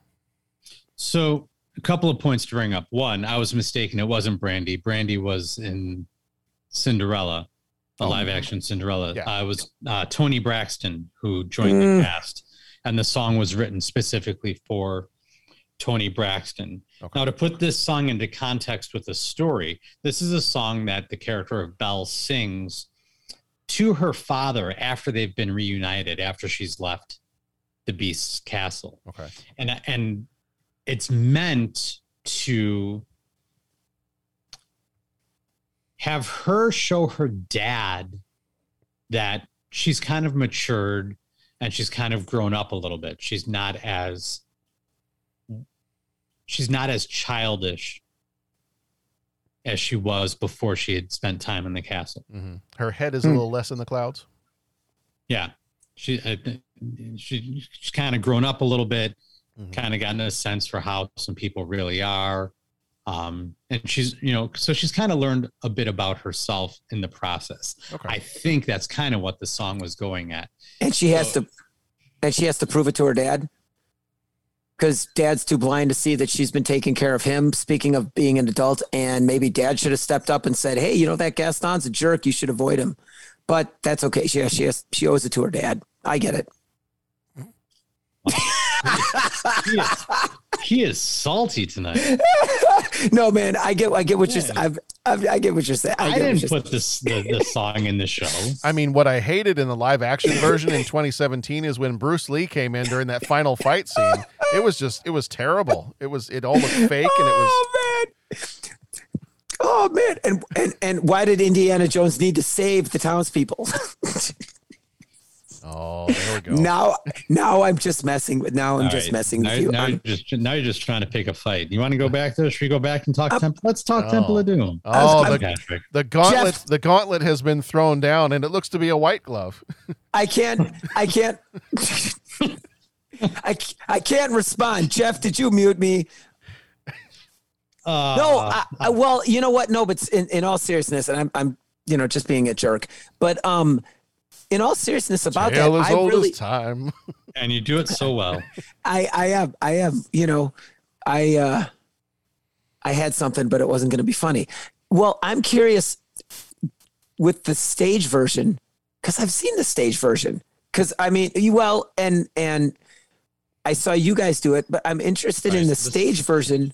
This song wasn't in the the version that I had. Did you do like Beauty and the Beast Junior or because Yes, so, we did the junior version, so it had a lot of things that were cut out of it compared to the. How is her relationship with her dad in that? Because in all fairness, that could be a theme too, and I mean that tale as old as time. She's taking care of her dad and she wants to see the world, but dad doesn't want to maybe let go of the comfort because what happened to, do you know what I'm saying? Like that's a very relevant, is that an aspect or no? The relationship between the two of them is two peas in a pod. Okay. That's how dad kind of views them. And he's very much rose-colored glasses for her benefit. Okay. There isn't anything he wouldn't do for her. So what would necessitate the song? Like she's trying to convince him of something, but at least. Yeah, I'm trying to remember the actual scene and how this song fit into the scene. And I'll say it just he must be challenging her in some way to where she feels the need to explain that, her time in the castle wasn't a negative thing, even though his time in the castle was highly negative. Okay. Because it's like, honestly, like I was thinking like partway through this, like, dude, why don't you just move to the castle? It's got that really wicked, awesome looking library that I'd be kind of scared going up on the tall ladders to get the high book. But it's like, I think dad would be happy. Set dad up in a room and let him invent in the, obviously he and the Beast fought, but even in this one, like it seemed like they all moved into the castle and would have been happy. So that's the part that I was getting with that song. And I was being, kind of silly with why can't dad see that? It's like, I didn't see that presented. I'd be interested just to see where the plot line was. So I'm going to read you something from Wikipedia. I decided to look this up and see what they said. Are you looking in the context and composition section? Looking in the context and composition. That's exactly where I'm looking right now. Looking? Okay, so I may just read this paragraph because it does tell a little bit behind the scenes story of why the song was written and what the context is. A Change in Me is considered to be among the musical's original songs that both advance its storyline and provide character development. A Change in Me specifically allows Belle to further explore and elaborate on her newfound feelings for the Beast, adding dimension to their relationship. The song also further empowers Belle, expanding upon her dimension as a character. Appearing during the show's second act, the ballad is performed by Belle to indicate that her feelings towards the Beast have softened. Delivered simply, she explains to her father, Maurice, that she no longer longs for the things she had wished for earlier in Act 1's Belle reprise, revealing just how much her time spent in Beast Castle has transformed both her identity and perspective. Belle claims that she has evolved into a better person as a result of having gotten to know and ultimately fallen in love with the Beast, the same individual she once viewed with abhorrence and dread. Got it. Got it. So interesting. Yeah, because because in the reprise she talks about how she I think some of the lyrics of the reprise are like that she is longing for something more than being in her town. She's longing for adventure. She wants more than the provincial life that she is experiencing on a daily basis. So those lyrics do pop up in the reprise. So I think this song then is very much her saying, you know, that's not as important to me as I thought it might be now that I've experienced a true connection to somebody else. Mm-hmm. And using that moment in the show then to try to explain that to her dad, that her time with the Beast has kind of softened her ambition for conquering the world. And that's not as much a focus for her anymore. So it does make sense when you pair it with the reprise. Yeah. Yeah, and maybe the dad's like, you had all these dreams. Is this really what you wanted? Although the Beast seems to be pretty well off. Like, I mean, they could probably go see the world. You know what I'm saying? She's probably going to see a better world with the Beast dude than with Gaston. Guy can't be that well off. He only transformed like 10 years ago, and nobody seems to remember that he exists. Yeah. That's part of the enchantment. Is that part of the enchanted curse that's on the castle? That's always that I read that somewhere, that part of the curse, you know, in like, because people are like, what's a huge plot hole? How do they not know that there's a huge castle? That's what I always assumed, because nobody seems to, like, all the street signs, all those signs in the forest are kind of scratched off, and you would think if this is massive castle in the middle of the forest, not that far away from the town, that somebody would know about it. So yeah, I don't remember where I read it, but somewhere I read that, or at least one interpretation is that part of the enchantment is that the townspeople have forgotten about the castle and about the prince. And it's because Belle and her dad are not from the town. Yeah. That they are not, they don't know to go looking for it, which is why they've never come across it. Mm-hmm. But the townspeople have never talked about it. Yeah. Yeah. A couple of the other things kind of along those lines, a couple of the other things in here that I had either through the IMDb kind of trivia section or, you know, a couple other bits and pieces here and there. The one thing that I thought was kind of interesting and I had never really thought about was they talk about in the prologue that the rose is going to bloom until the prince turns 21. And then in one of the other songs, I think Lumiere or somebody else says 10 years we've been rusting. So people have like backtracked that and they're like, so wait a minute. So this guy got cursed when he was 11? Because if the rose is about to finish blooming and he's 21 and they've been rusting for 10 years, that means this old lady cursed him when he was 11 years old. Have you met a fifth grader? I mean, you're not going to expect that a fifth grader is going to cop an attitude if you try to hand him a flower or try to be nice to him. Or I'm like, teen angst, friends. You know, like let's not lose our temper too much on an 11-year-old kid. But you know, that I think was just something kind of funny. That's where I have to remind myself, like, it's a fairy tale. Yeah. Stop putting real world synopses into a fairy tale, because otherwise it's not a fairy tale anymore. Right. But yeah, I thought that was kind of funny. I saw a bunch of different things online. They're like, wow, that's pretty harsh to punish an 11-year-old kid. That, you know, curse him for life, that he just wasn't nice to you when he answered the door. Mm-hmm.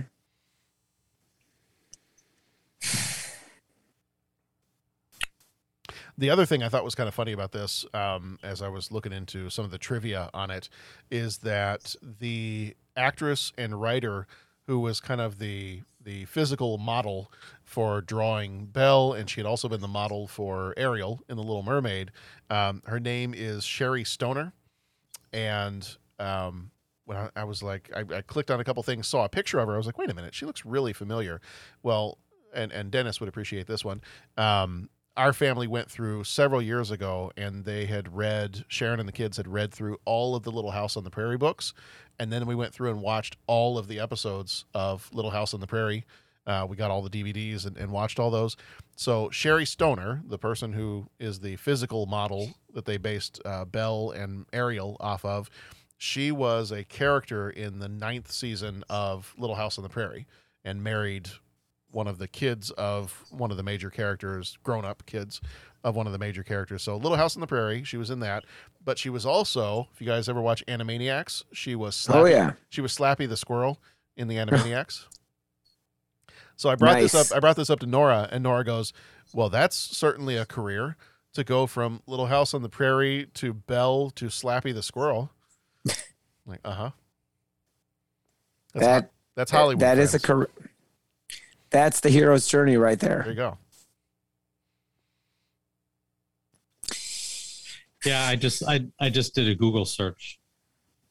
And there's some side-by-side pictures of her and then some of her animated characters. Yeah. And it's like it's cool, but it's a little weird. Yeah. Well, and I was reading somewhere else that particularly for The Little Mermaid, a lot of her mannerisms they built into animating the character. They said she used to bite her lip a lot, and she used to like fiddle with her hair a lot.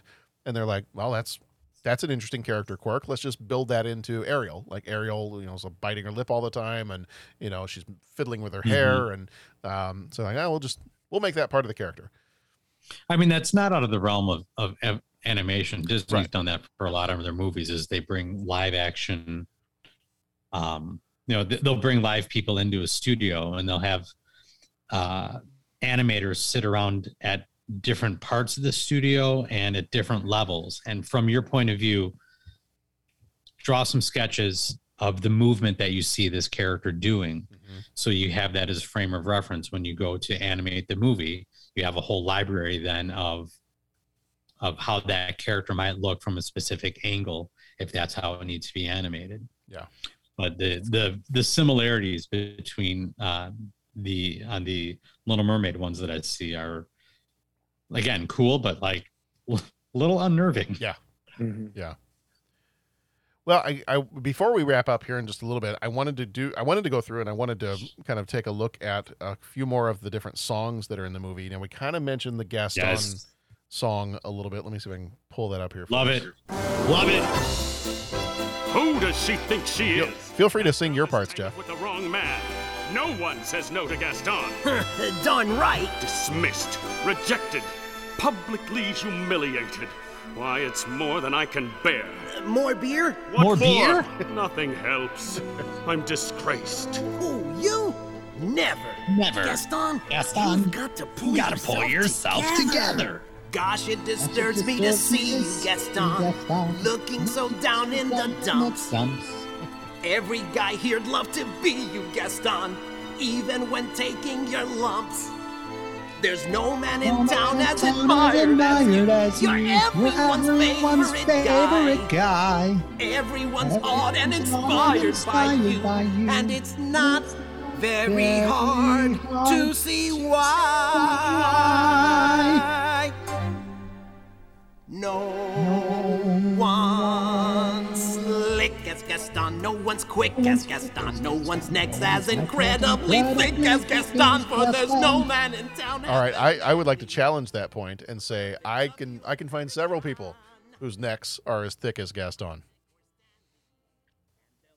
I mean, maybe not as muscular, but I can definitely give him a run for his money in the thickness department there. So yeah, so this is one of those fun songs. It's a hoot. So many little jokes built into all the lyrics too. Mm-hmm.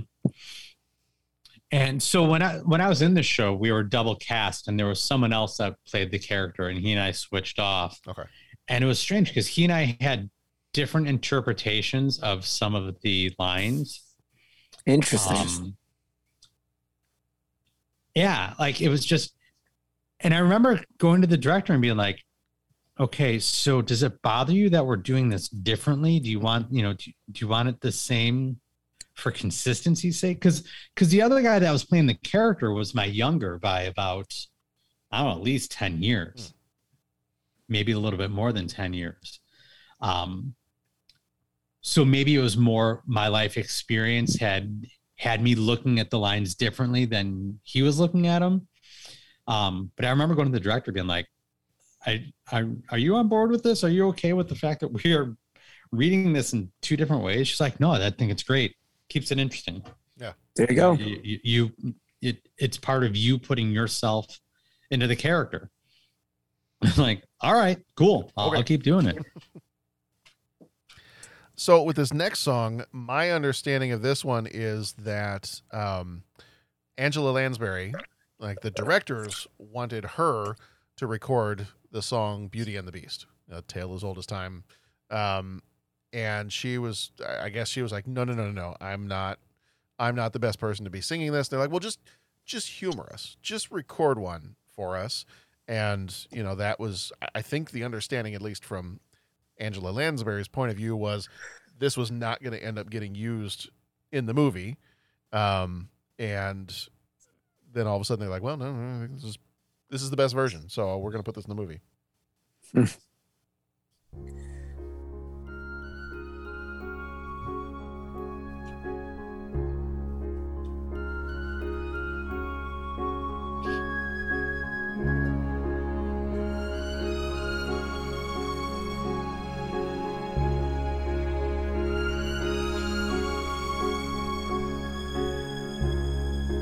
Tale as old as time,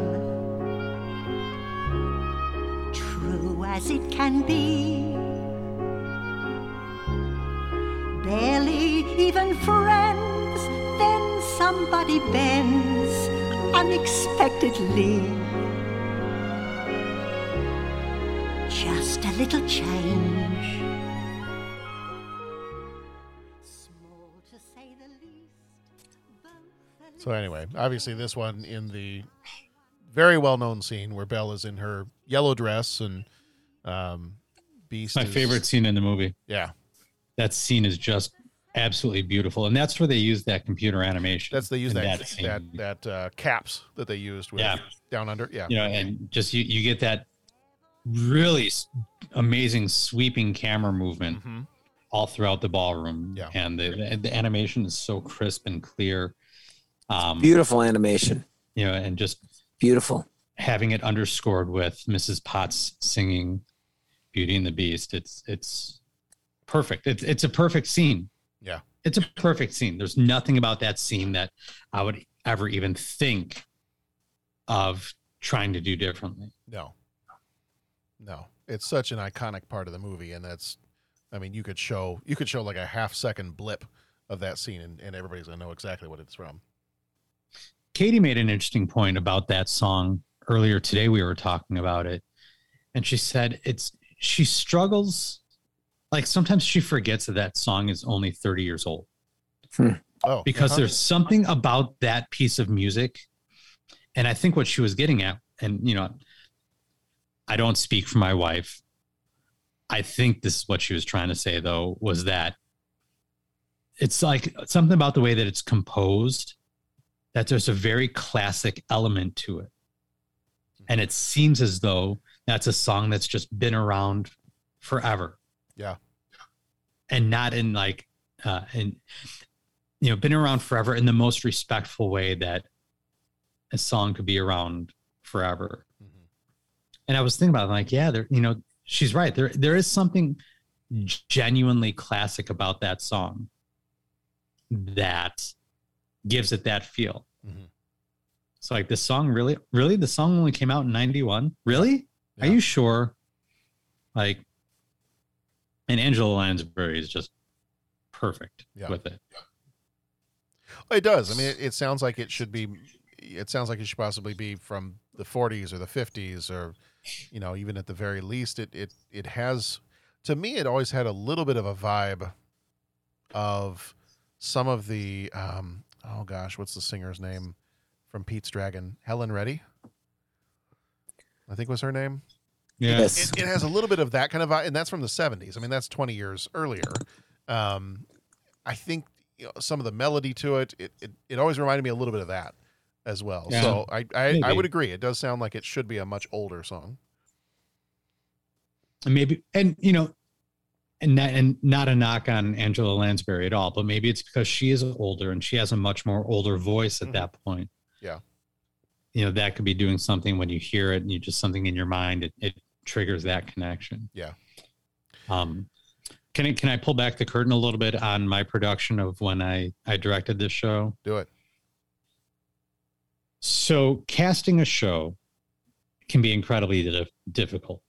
Especially in middle school. Especially in middle school. Yes.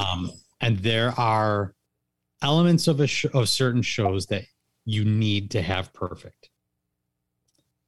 So when it came to casting Beauty and the Beast, while a lot of characters I needed to be really good and talented students, which I had, I loved my cast. My cast did an amazing job. But it was in casting Mrs. Potts that I was the most concerned, because I knew Mrs. Potts had to deliver Beauty and the Beast. I needed to cast somebody whose voice would do this song justice.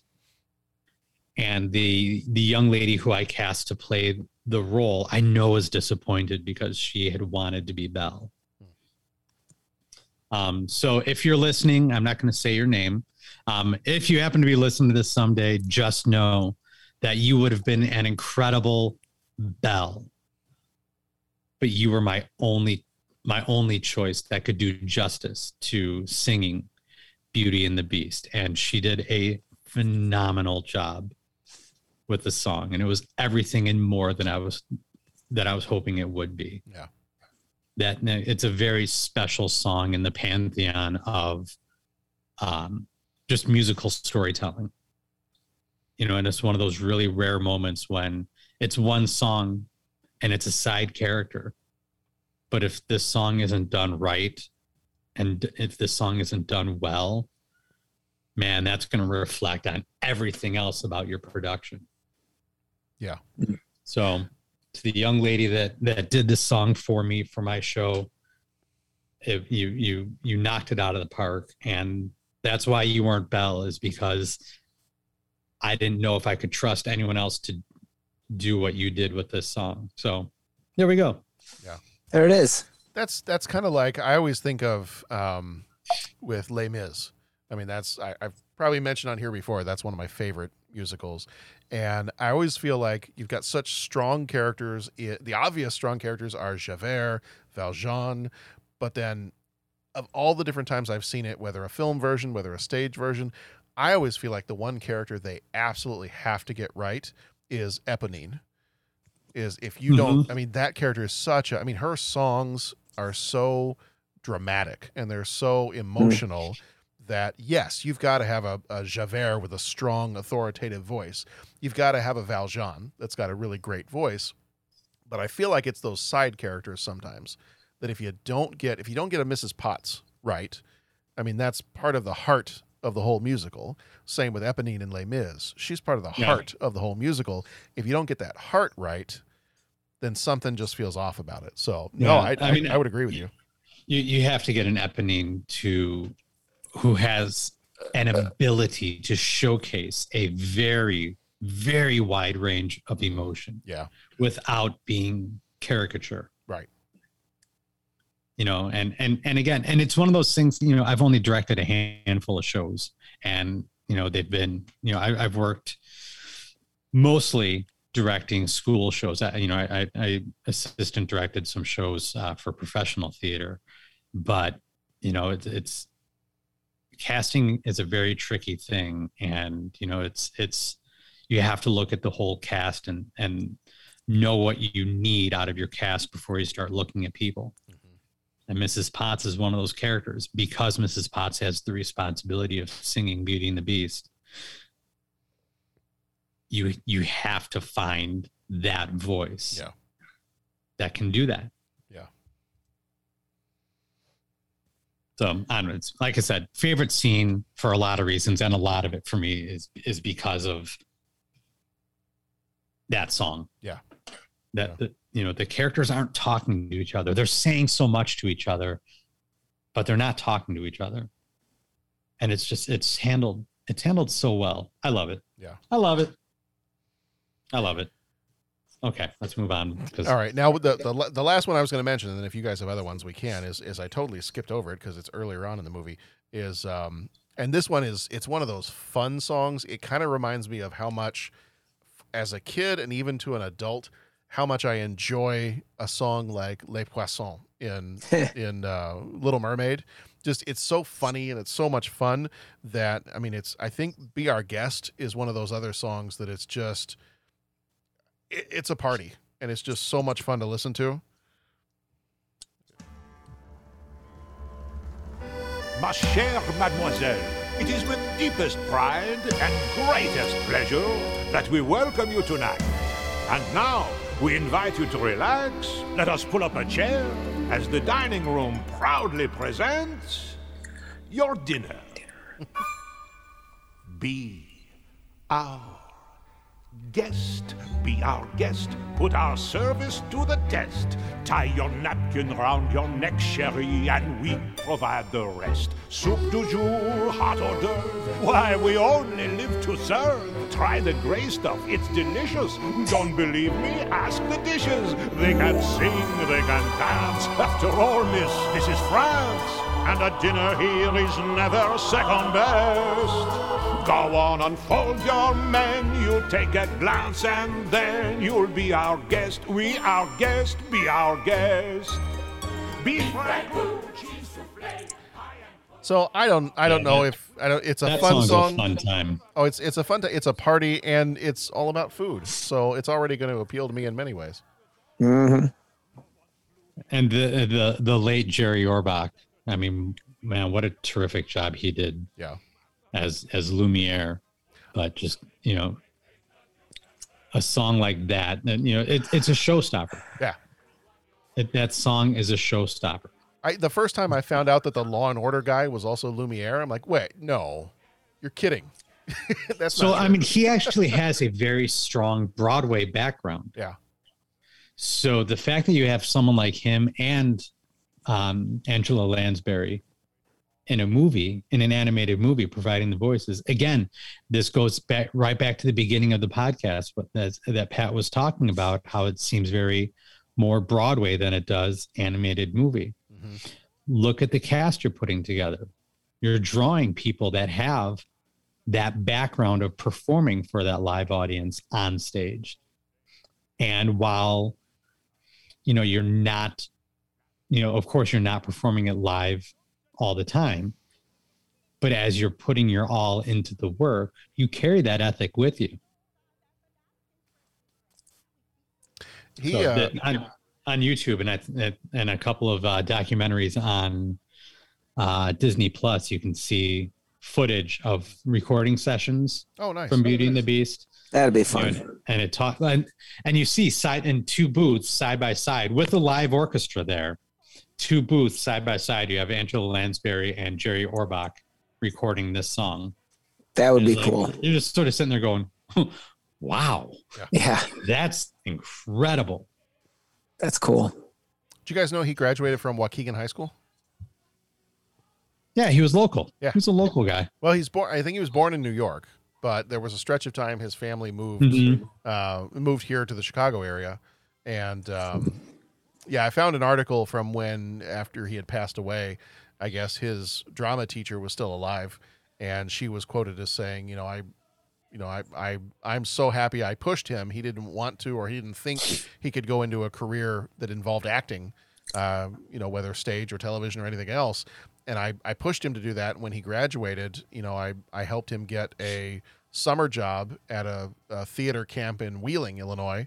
And then from there, he went on to do all the stuff that he's done. And I was like, okay, that's really cool. Like, I knew he had gone to Waukegan High School. I didn't know that, he had also done some other stuff around here locally, but. Very cool. Yeah. All right. Well, before we start to wrap up, before we get to our 3 questions, everything else, is there any other music you guys want to talk about, or? I mean, I think, yeah, I agree with Jeff. I came out of the gate talking about music, and you were kind enough to play those tunes, so I think I'm good. Okay. I do have to say, I was a little, we haven't talked too much about other versions of this, and I know there was the 2017 live action one. I'm gonna say it right now. One of my favorite versions of this story, because I get such a laugh out of it, is the Saturday Night Live sketch.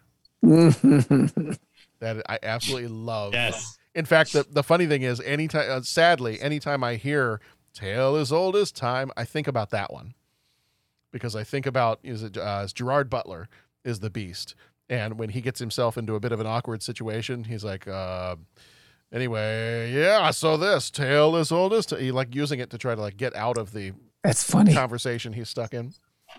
That's funny. I can't wait until your transformation. Wait, what? What do you mean my transformation? You can stop being such a beast.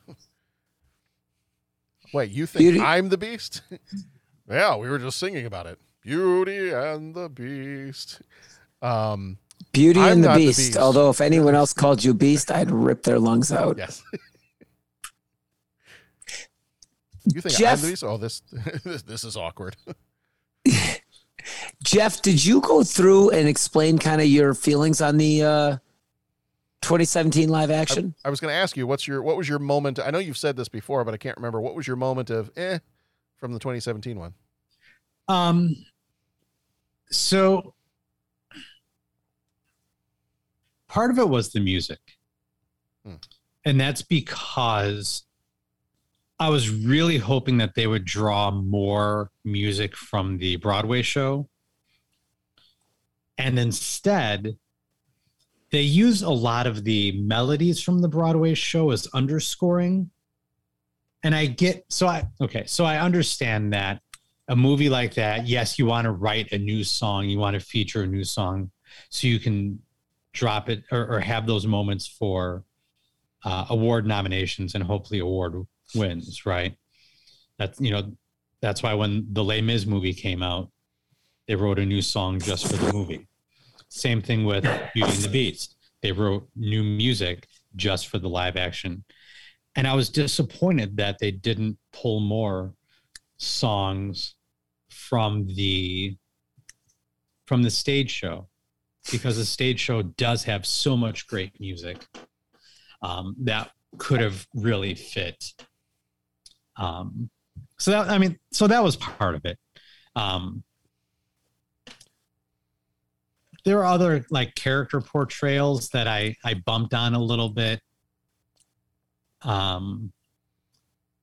Like Emma Watson is a very talented actress, but I just don't think that she showcased the joy of the character of Belle.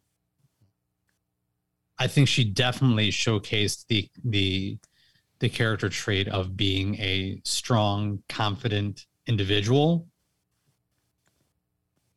But I just didn't get a lot of happiness out of her portrayal of the character. Okay. I could see that. And then I felt like the scope felt very tight. The village felt very small and confined. Gaston's Tavern felt very small and confined. So stuff like that bugged me a little bit too. Okay. So Understood. That's all I got. All right. I think it's time for 3 questions. I think so. Let's do it. He asks each traveler 5 questions. 3 questions. 3 questions. It's impossible to answer. Impossible because you don't know the answer. Nobody could answer that question. I want to ask you a bunch of questions. I want to have them answered immediately. What you just said is one of the most insanely idiotic things I have ever heard. At no point in your rambling, incoherent response were you even close to anything that could be considered a rational thought. Everyone in this room is now dumber for having listened to it.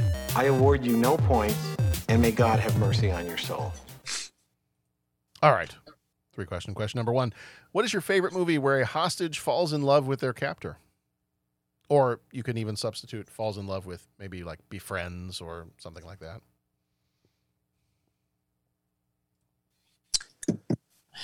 I have to admit that nothing came to mind. I kind of had to do a search to get a list of movies in which this is a thematic moment. And of that list, there were some on there. I was like, oh no, that works. Okay, no, that works. Yeah. So like V for Vendetta, I think would be towards the top of my list. That one's mine. And strangely enough, one of Katie's family's favorites, the movie Overboard, with Kurt Russell and Goldie Hawn. Okay. Yeah. Kind of falls into that category as well.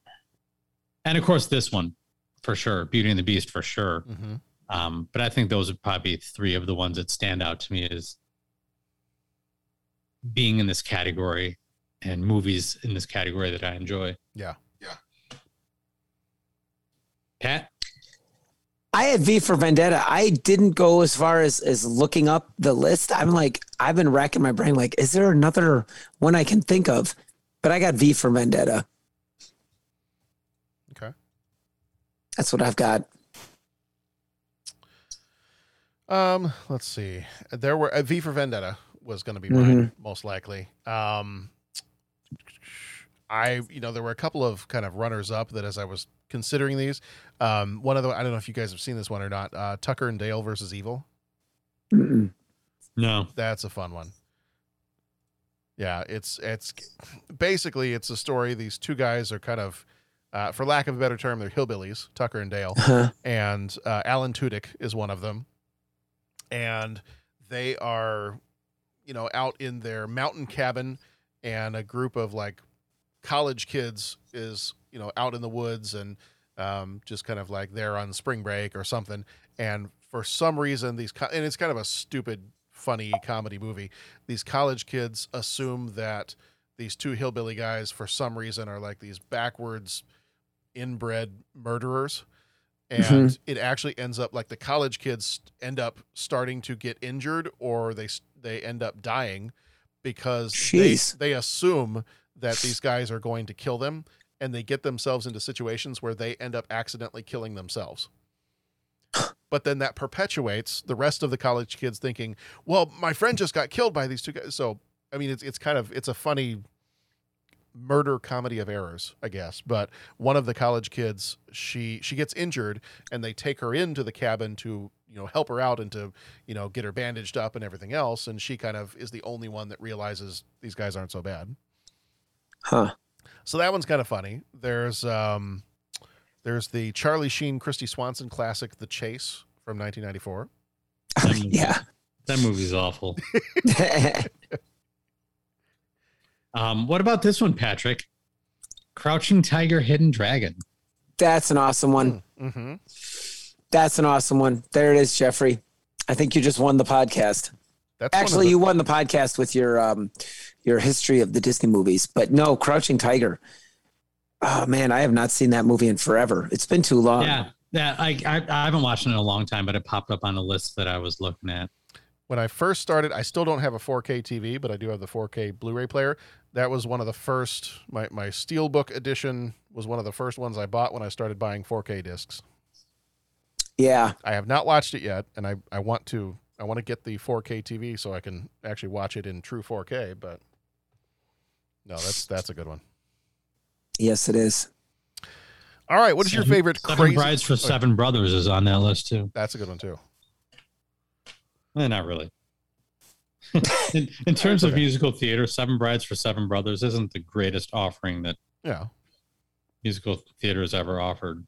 No, then it would be called the Blues Brothers. Nobody's. Oh.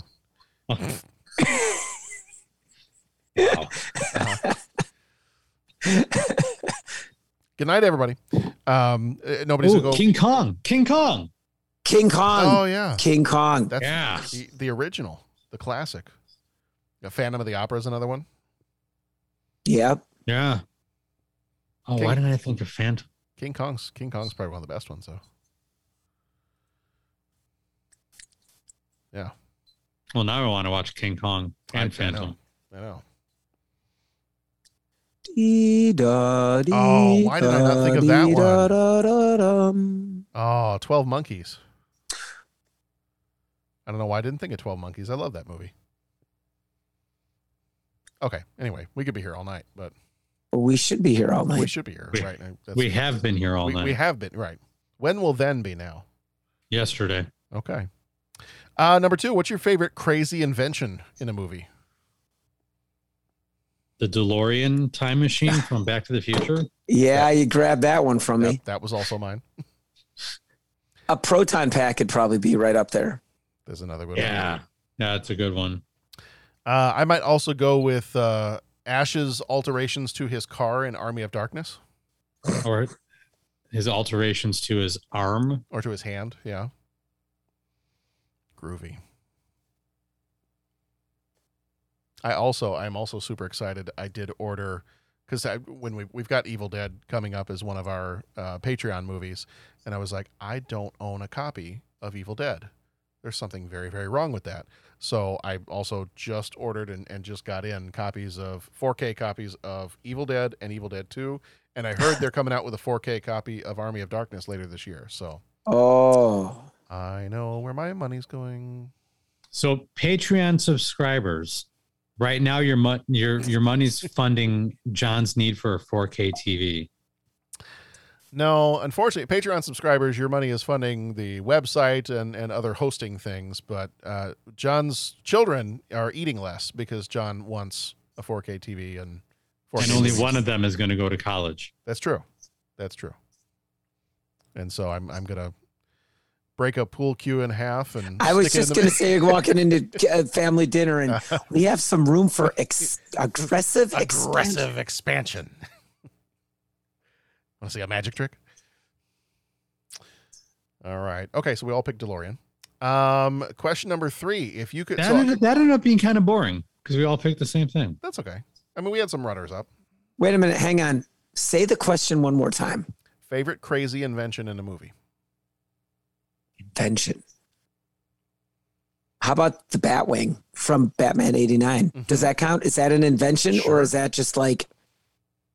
Actually, Nora's response to this was the breakfast machine from Pee-wee's Big Adventure. Oh, that may win the podcast. Yeah, that's what I thought. That right there. I thought that is a good pull. Yeah. Props to Nora, man. Yeah. Because growing up as a kid, I was like, this is how I want breakfast every day. Yeah, I want to make a little Rube Goldberg machine for my breakfast. Mm-hmm. Right. Yeah, I was like, that's a nice choice. Good on you, kid. All right, so question number 3. This is the one that when I asked my family the questions, like this one kind of took on a life of its own, and this took the rest of dinner for us to talk about. If you could own a famous work of art, so the actual, not like a reproduction or anything like that, could be a painting, could be a sculpture, could be whatever. And I had to put in the caveat, you can't just take it so that you can turn around and sell it and get the cash, because my son asked. If you could own a famous work of art, what would you choose to own?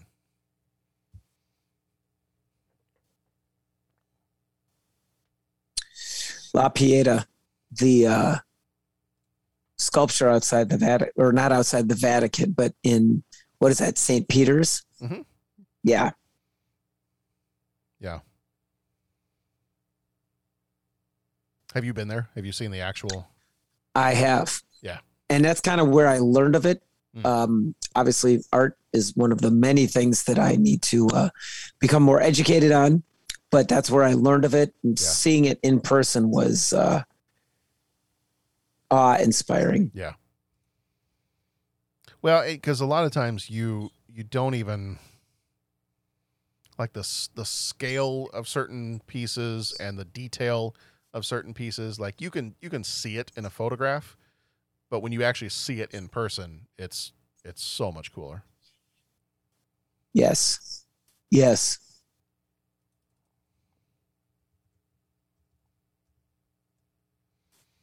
Well, John's before I asked to clarify that he couldn't just sell it and get the cash for it. His option was, I was like, okay, I'll accept this as a work of art. He said that he would want the Honus Wagner baseball card. Yeah, there you go. And I said, yeah, but you can't sell it and get the cash. He's like, well, that's fine. I'll display it in my room somewhere. All right, I'll accept that. Interesting.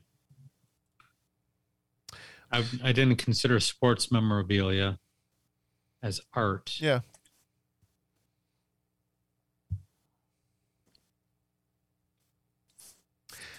For me, I think, well, this is where it kind of, things got more in depth as Sharon and I started pulling out some of the books we have in our library, based on artists that we enjoy and things like that. I'm wondering if you and I are going to land on the same thing here. Okay. So keep going. Okay. So one of the books that we pulled out, and I probably would be completely happy with anything that this artist had done. I have, 3 in particular that I would be totally fine with. I said probably Nighthawks by Hopper. That was mine. Is that yours? That was my number one right there. Okay. I've got a second, but that was definitely my number one. What's your second? The Singing Butler, painted by Jack Vetriano. Okay. See if I can explain this because we are not a visual medium. Mm-hmm. So it's a painting that shows a couple dancing. Yeah. And I'm not sure if they're dancing on a beach or where they're dancing, but it shows a couple dancing, and then there's a butler and a maid holding umbrellas over them. Mm-hmm. There's just something about I don't know what it is about that that painting, but I really do like it. Well, in his style, because I've seen a lot of Jack Vetriano before too. Good Scottish boy, so thumbs up on that one. His style is very similar to Hopper. Yeah, maybe that's it. Yeah.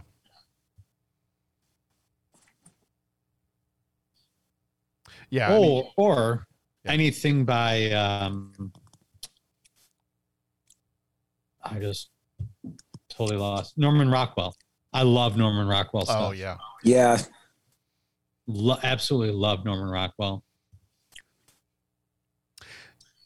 You know what? As a kid, when I say kid, as a 11 to maybe 14 or 15-year-old, the one I would have said at that point in time would have been an original piece of artwork by H.R. Giger, the guy that designed the aliens. Mm-hmm. I loved. I mean, it was very, very dark and twisted, but I loved. There was a book of his that I wanted to get that had a bunch of his artwork in it, and I never did get it as a kid. I think my parents might have been a little creeped out by it. No, that's one that I absolutely loved his artwork. The other ones, the other Hopper ones, one of the ones that I really like by Hopper, I like the color of it, and I just like I like imagining what's the story that's going on in this painting. Yeah, absolutely. Absolutely. Yeah, is New York Movie. I don't know if you guys have seen that one or not. That's another Hopper one, and it's an old like 1930s movie theater, and you're not even seeing what's on the movie screen. You're seeing like half of the painting is the side of the movie theater. The other half is a woman standing off in kind of the, standing off by where you would leave the movie theater. She's just standing there, and she either looks like she's crying or thinking about something or whatever. That's also always been one of my favorite Hopper paintings. Cool. And then Nora was telling me today that in one of her classes, they were talking about, what was it? House by the Railroad. And so we started to look that one up. That's the one where it's kind of it's like a big 3 or 4 story house, and like right in front of some railroad tracks. I didn't realize that house, Nora started telling me, she's like, yeah, that house was what'd she say? That house was the, was the Addams Family house, or there was something that one of her teachers had mentioned to her. She's like, yeah, that house was in a bunch of different movies and things. And I looked it up and I was like, you're absolutely right. It was the inspiration for the old Addams Family TV show house. Cool. The inspiration for the in Psycho. Yeah. The house in Psycho. Yeah, for Norman Bates. The Bates' house up on the top of the hill. Yep. And the Beetlejuice house. But yeah, I would probably if you gave me anything by Hopper, I'd be totally fine. I'm going to go ahead, Jeff. I'm sorry. I'd happily accept anything from an original by Alex Ross. Yeah. Yeah. That'd be cool too. I got to be honest with you. I've always had a thing for Impressionism. I've always loved Impressionist paintings and paintings. So I hate to say I love it all, but I could hang Starry Night in my house and be fine with that. There you go. I have a giant, I think I got it in college. I have a giant Starry Night poster out in our, like the extra room we have behind the house. And I wish there were like other places. It's so huge. Like there's no other place I can put it. I don't have anywhere in the house that would work for it to be put up anywhere. In some of my, I don't know if I want to say like darker days. I would have also said a couple different paintings by William Blake. Mm-hmm. That's a little bit more, some of those are a little bit more twisted, especially when you get into like the heaven and hell imagery and that kind of stuff. Yeah. Alex Ross is a good call though. I walk by every time we have C2E2 and I walk by, they usually have like, he has his own, setup, like his own display of just his stuff. And I walk by there every time and I'm like, oh, if I had $800, if I had $800, I could buy half of one of these. That's awesome. Maybe an original Drew Struzan would be cool to have too. That would be cool. I have no idea what movie I'd want, but as much as I think I would pick Star Wars, I don't know if I would. I think I might actually pick Indiana Jones. I think I got to get his book. Yeah. Or one of the collections of his artwork. Yeah. Oh, you know what I should have done is I should have done like an original, original comic page from The Rocketeer. Oh, that'd be cool. I should have done that. Should have done like a Dave Stevens piece of artwork. That's been the fun. And now I know this isn't quite the same as like the works of art that we're talking about when we talk about Edward Hopper and, La Pieta and things like that. But it's been a lot of fun. Like that's the thing lately when I go to that comic book show is I've been plopping down less and less money on, buying little like trinkets and stuff like that. And more on like, okay, well, I'm going to save up some money. I'm going to go and I'm actually going to commission somebody to make a piece of art for me, like a one-of-a-kind piece of art. And that actually has really been fun, like the last several years to do that and collect some of those things. Because then to me, that's a little bit more meaningful than like when I used to go and like, I'm going to go buy a replica of the hoverboard from Back to the Future. Now that's cool too, but there's a bunch of hoverboards out there. If I go and I find an artist whose style I like, and I'm like, hey, can you do one where like the Rocketeer is fighting Boba Fett and they're both using their jetpacks and they're flying around each other in the sky, and usually those guys are like, oh, can I? Absolutely, I can. That would be so much fun. And then you get to talk to them for a little bit, and then you get this awesome piece of artwork at the end of the deal too. So that's how Nora got the Porcacorn. That is how she became a trendsetter with the Porcacorn. That's right. All right. I think that's about it. Do we have anything else we want to say about Beauty and the Beast? Oh, what a great movie. Yeah. Despite all the things that Pat hates about it. Right. It's still a really good movie. Right. I mean, Belle is such a white savior. Oh, for crying out loud. You know, in my defense, said something really inappropriate. It's a kids movie, Jeff. I didn't like the townspeople. That's not too bad. I'm not like hating the whole movie. The townspeople got on my nerves. Gaston got on my nerves, but he's supposed to. All right. Well, Patreon subscribers or future Patreon subscribers, Pat hates Beauty and the Beast. So if this has been your favorite movie. No. This is like you in Point Break. Yeah, because I hate Point Break. Yeah. Why did you hate Point Break again? I can't stand It's the worst movie I've ever seen. What were you like? You were like, no, I thought that the credits went on for 10.2 seconds too long. Yeah, John, I don't know why you hate Point Break or something. It was something like that. I really enjoyed Point Break. I just had a philosophical struggle with the end of the movie. Oh, that's right. My philosophical struggle was I would not have let him go. I would not have let him ride that final wave. I would have, I as a law enforcement officer, I would have kept him handcuffed and tortured by the fact because he needs to atone for what he's done. I would put him away in jail and he'd be tortured by the fact that he never got to ride that final wave and he's going to sit in jail for the rest of his life and he's got to think about that. I see. So I'm a much more forgiving person in real life, but that was a movie. Yeah. So that was my response to that movie was no. Like you killed my mentor. You almost killed my girlfriend. You actually hurt and killed several people.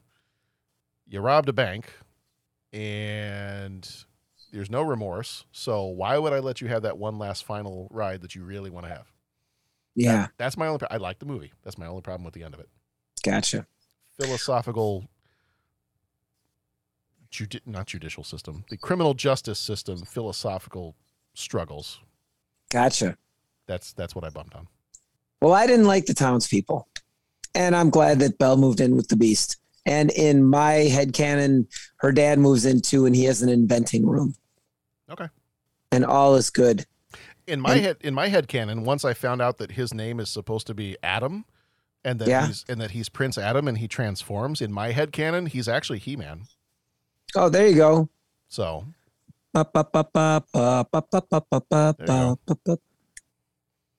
Tale as old as time, and I have the power.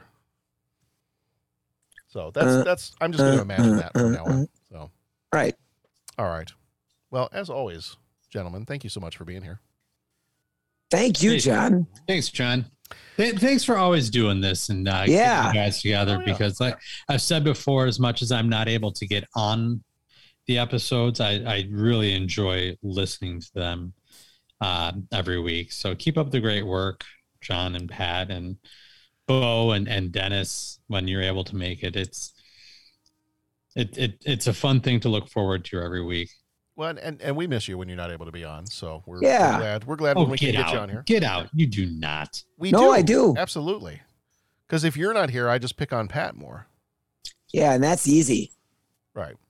He's an easy target. I actually have to think a little bit more when I'm going to pick on you. Thank you. I love you, Pat. I love you guys too. I love everybody. Except for the townspeople. I don't love them. They were jerks. No one stood up for. Gaston, he's a jerk. Yeah. He is a jerk, but he's supposed to be. Oh, and he was so good too. He's the villain. He's a great villain. Yeah. It's a great villain. It's just so fun. If you ever want to have some fun, go on YouTube and look up some videos of the character interacting with guests at Disney World. Is it pretty funny? That's good. Okay. There was one recently. He was marching down the middle of the street in a parade, and a female guest yelled at him, "My boyfriend just broke up with me, but would you go out on a date with me?" He turns and looks at her and goes, "I'm sorry, but I'm looking for the fairest maiden in all the land." And just kept on walking. Oh, I was just like, ouch. Dang. Man. Don't bury yourself in the part. To be a character that allows you to just be that snarky to guests. I don't know. I think like of all the characters to play, that makes that one kind of enticing. Yeah. Well, you know what your career path is if you start working at Ed DeBevick's and you need to move up to something else. I was just going to say Ed DeBevick's. Oh, good old Ed DeBevick's. Are there any still open? I don't think so. I think they all closed. Let me Google that for you. As a snarky, sarcastic teenager, I had dreams that might be, if I was ever going to work in food service, that might be the place I'd have to go. Ed DeBevick's. Mostly because that kind of attitude was not accepted at Rainforest Cafe.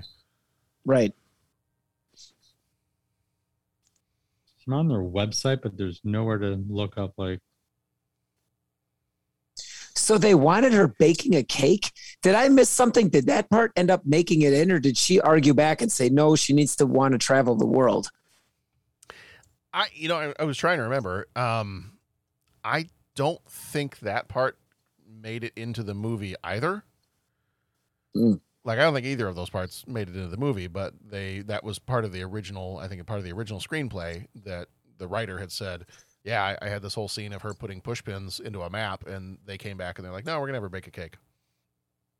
But yeah. I don't remember that part being in the movie either, so. Yeah. Apparently Ed DeBevick's is gone, but it's coming back. Oh, yay. No idea where. Okay. All right. Oh, opens in October on Ohio Street in Chicago. Okay. Yeah. All right. Well, that's an experience I think everybody should have at least once. Oh, yeah. This is fun. Yeah. You know, maybe if Jason and Dee ever make it back out to Chicago, we take them to Ed DeBevick's. Yeah, but let's not explain to them what's going to happen. Oh, no. Let's just take them there. Yeah. Well, like my sister went to a birthday party there one time, and one of the teen girls that was part of the birthday party got licked by the waiter. Like Ed DeBevick's. Yeah, I see. All Ed DeBevick's. I'm not sure that was legal back then, but yeah. Okay.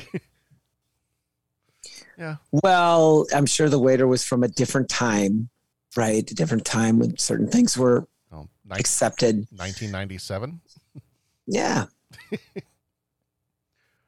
Yeah. Well, now I'm looking up restaurants that I love in Chicago to see if they're even still there. Yeah. I went to, I remember I took some friends there and they knew about it. They knew what was ready, but they still got angry. I'm like, guys, you got to enjoy it. Nah, man, that was out of line. It's funny. I asked the guy, I'm like, hey, you guys have any, whatever, diet slice or whatever the heck, Pepsi Light or what? And he's just like, the guy walks by. I'm like, hey, yeah, do you have any blah, blah, blah, blah? And he's like, read the menu, nerd. They are nice. That's pretty good, man. That's funny.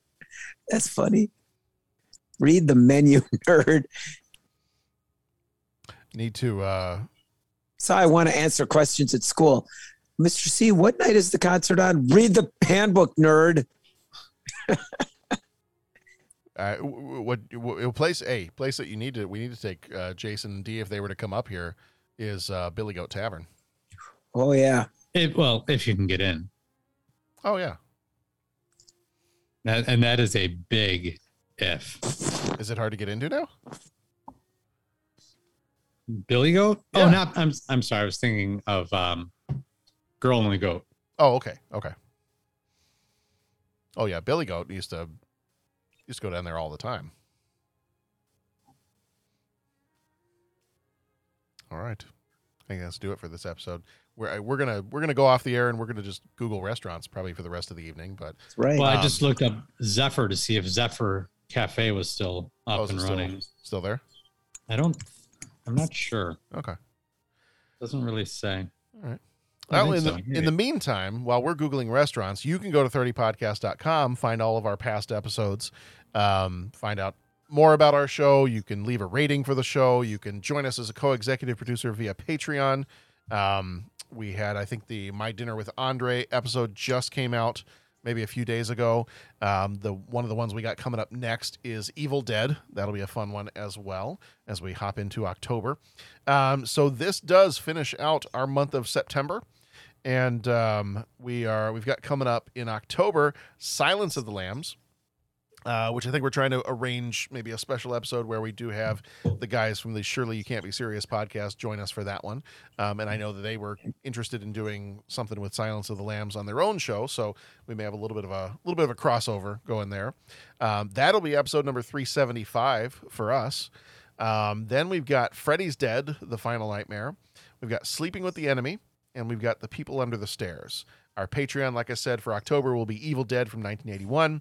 Then in November, we've got Defending Your Life, What About Bob, The Doors, The Fisher King, and our Patreon will be our favorite TV shows of 1991.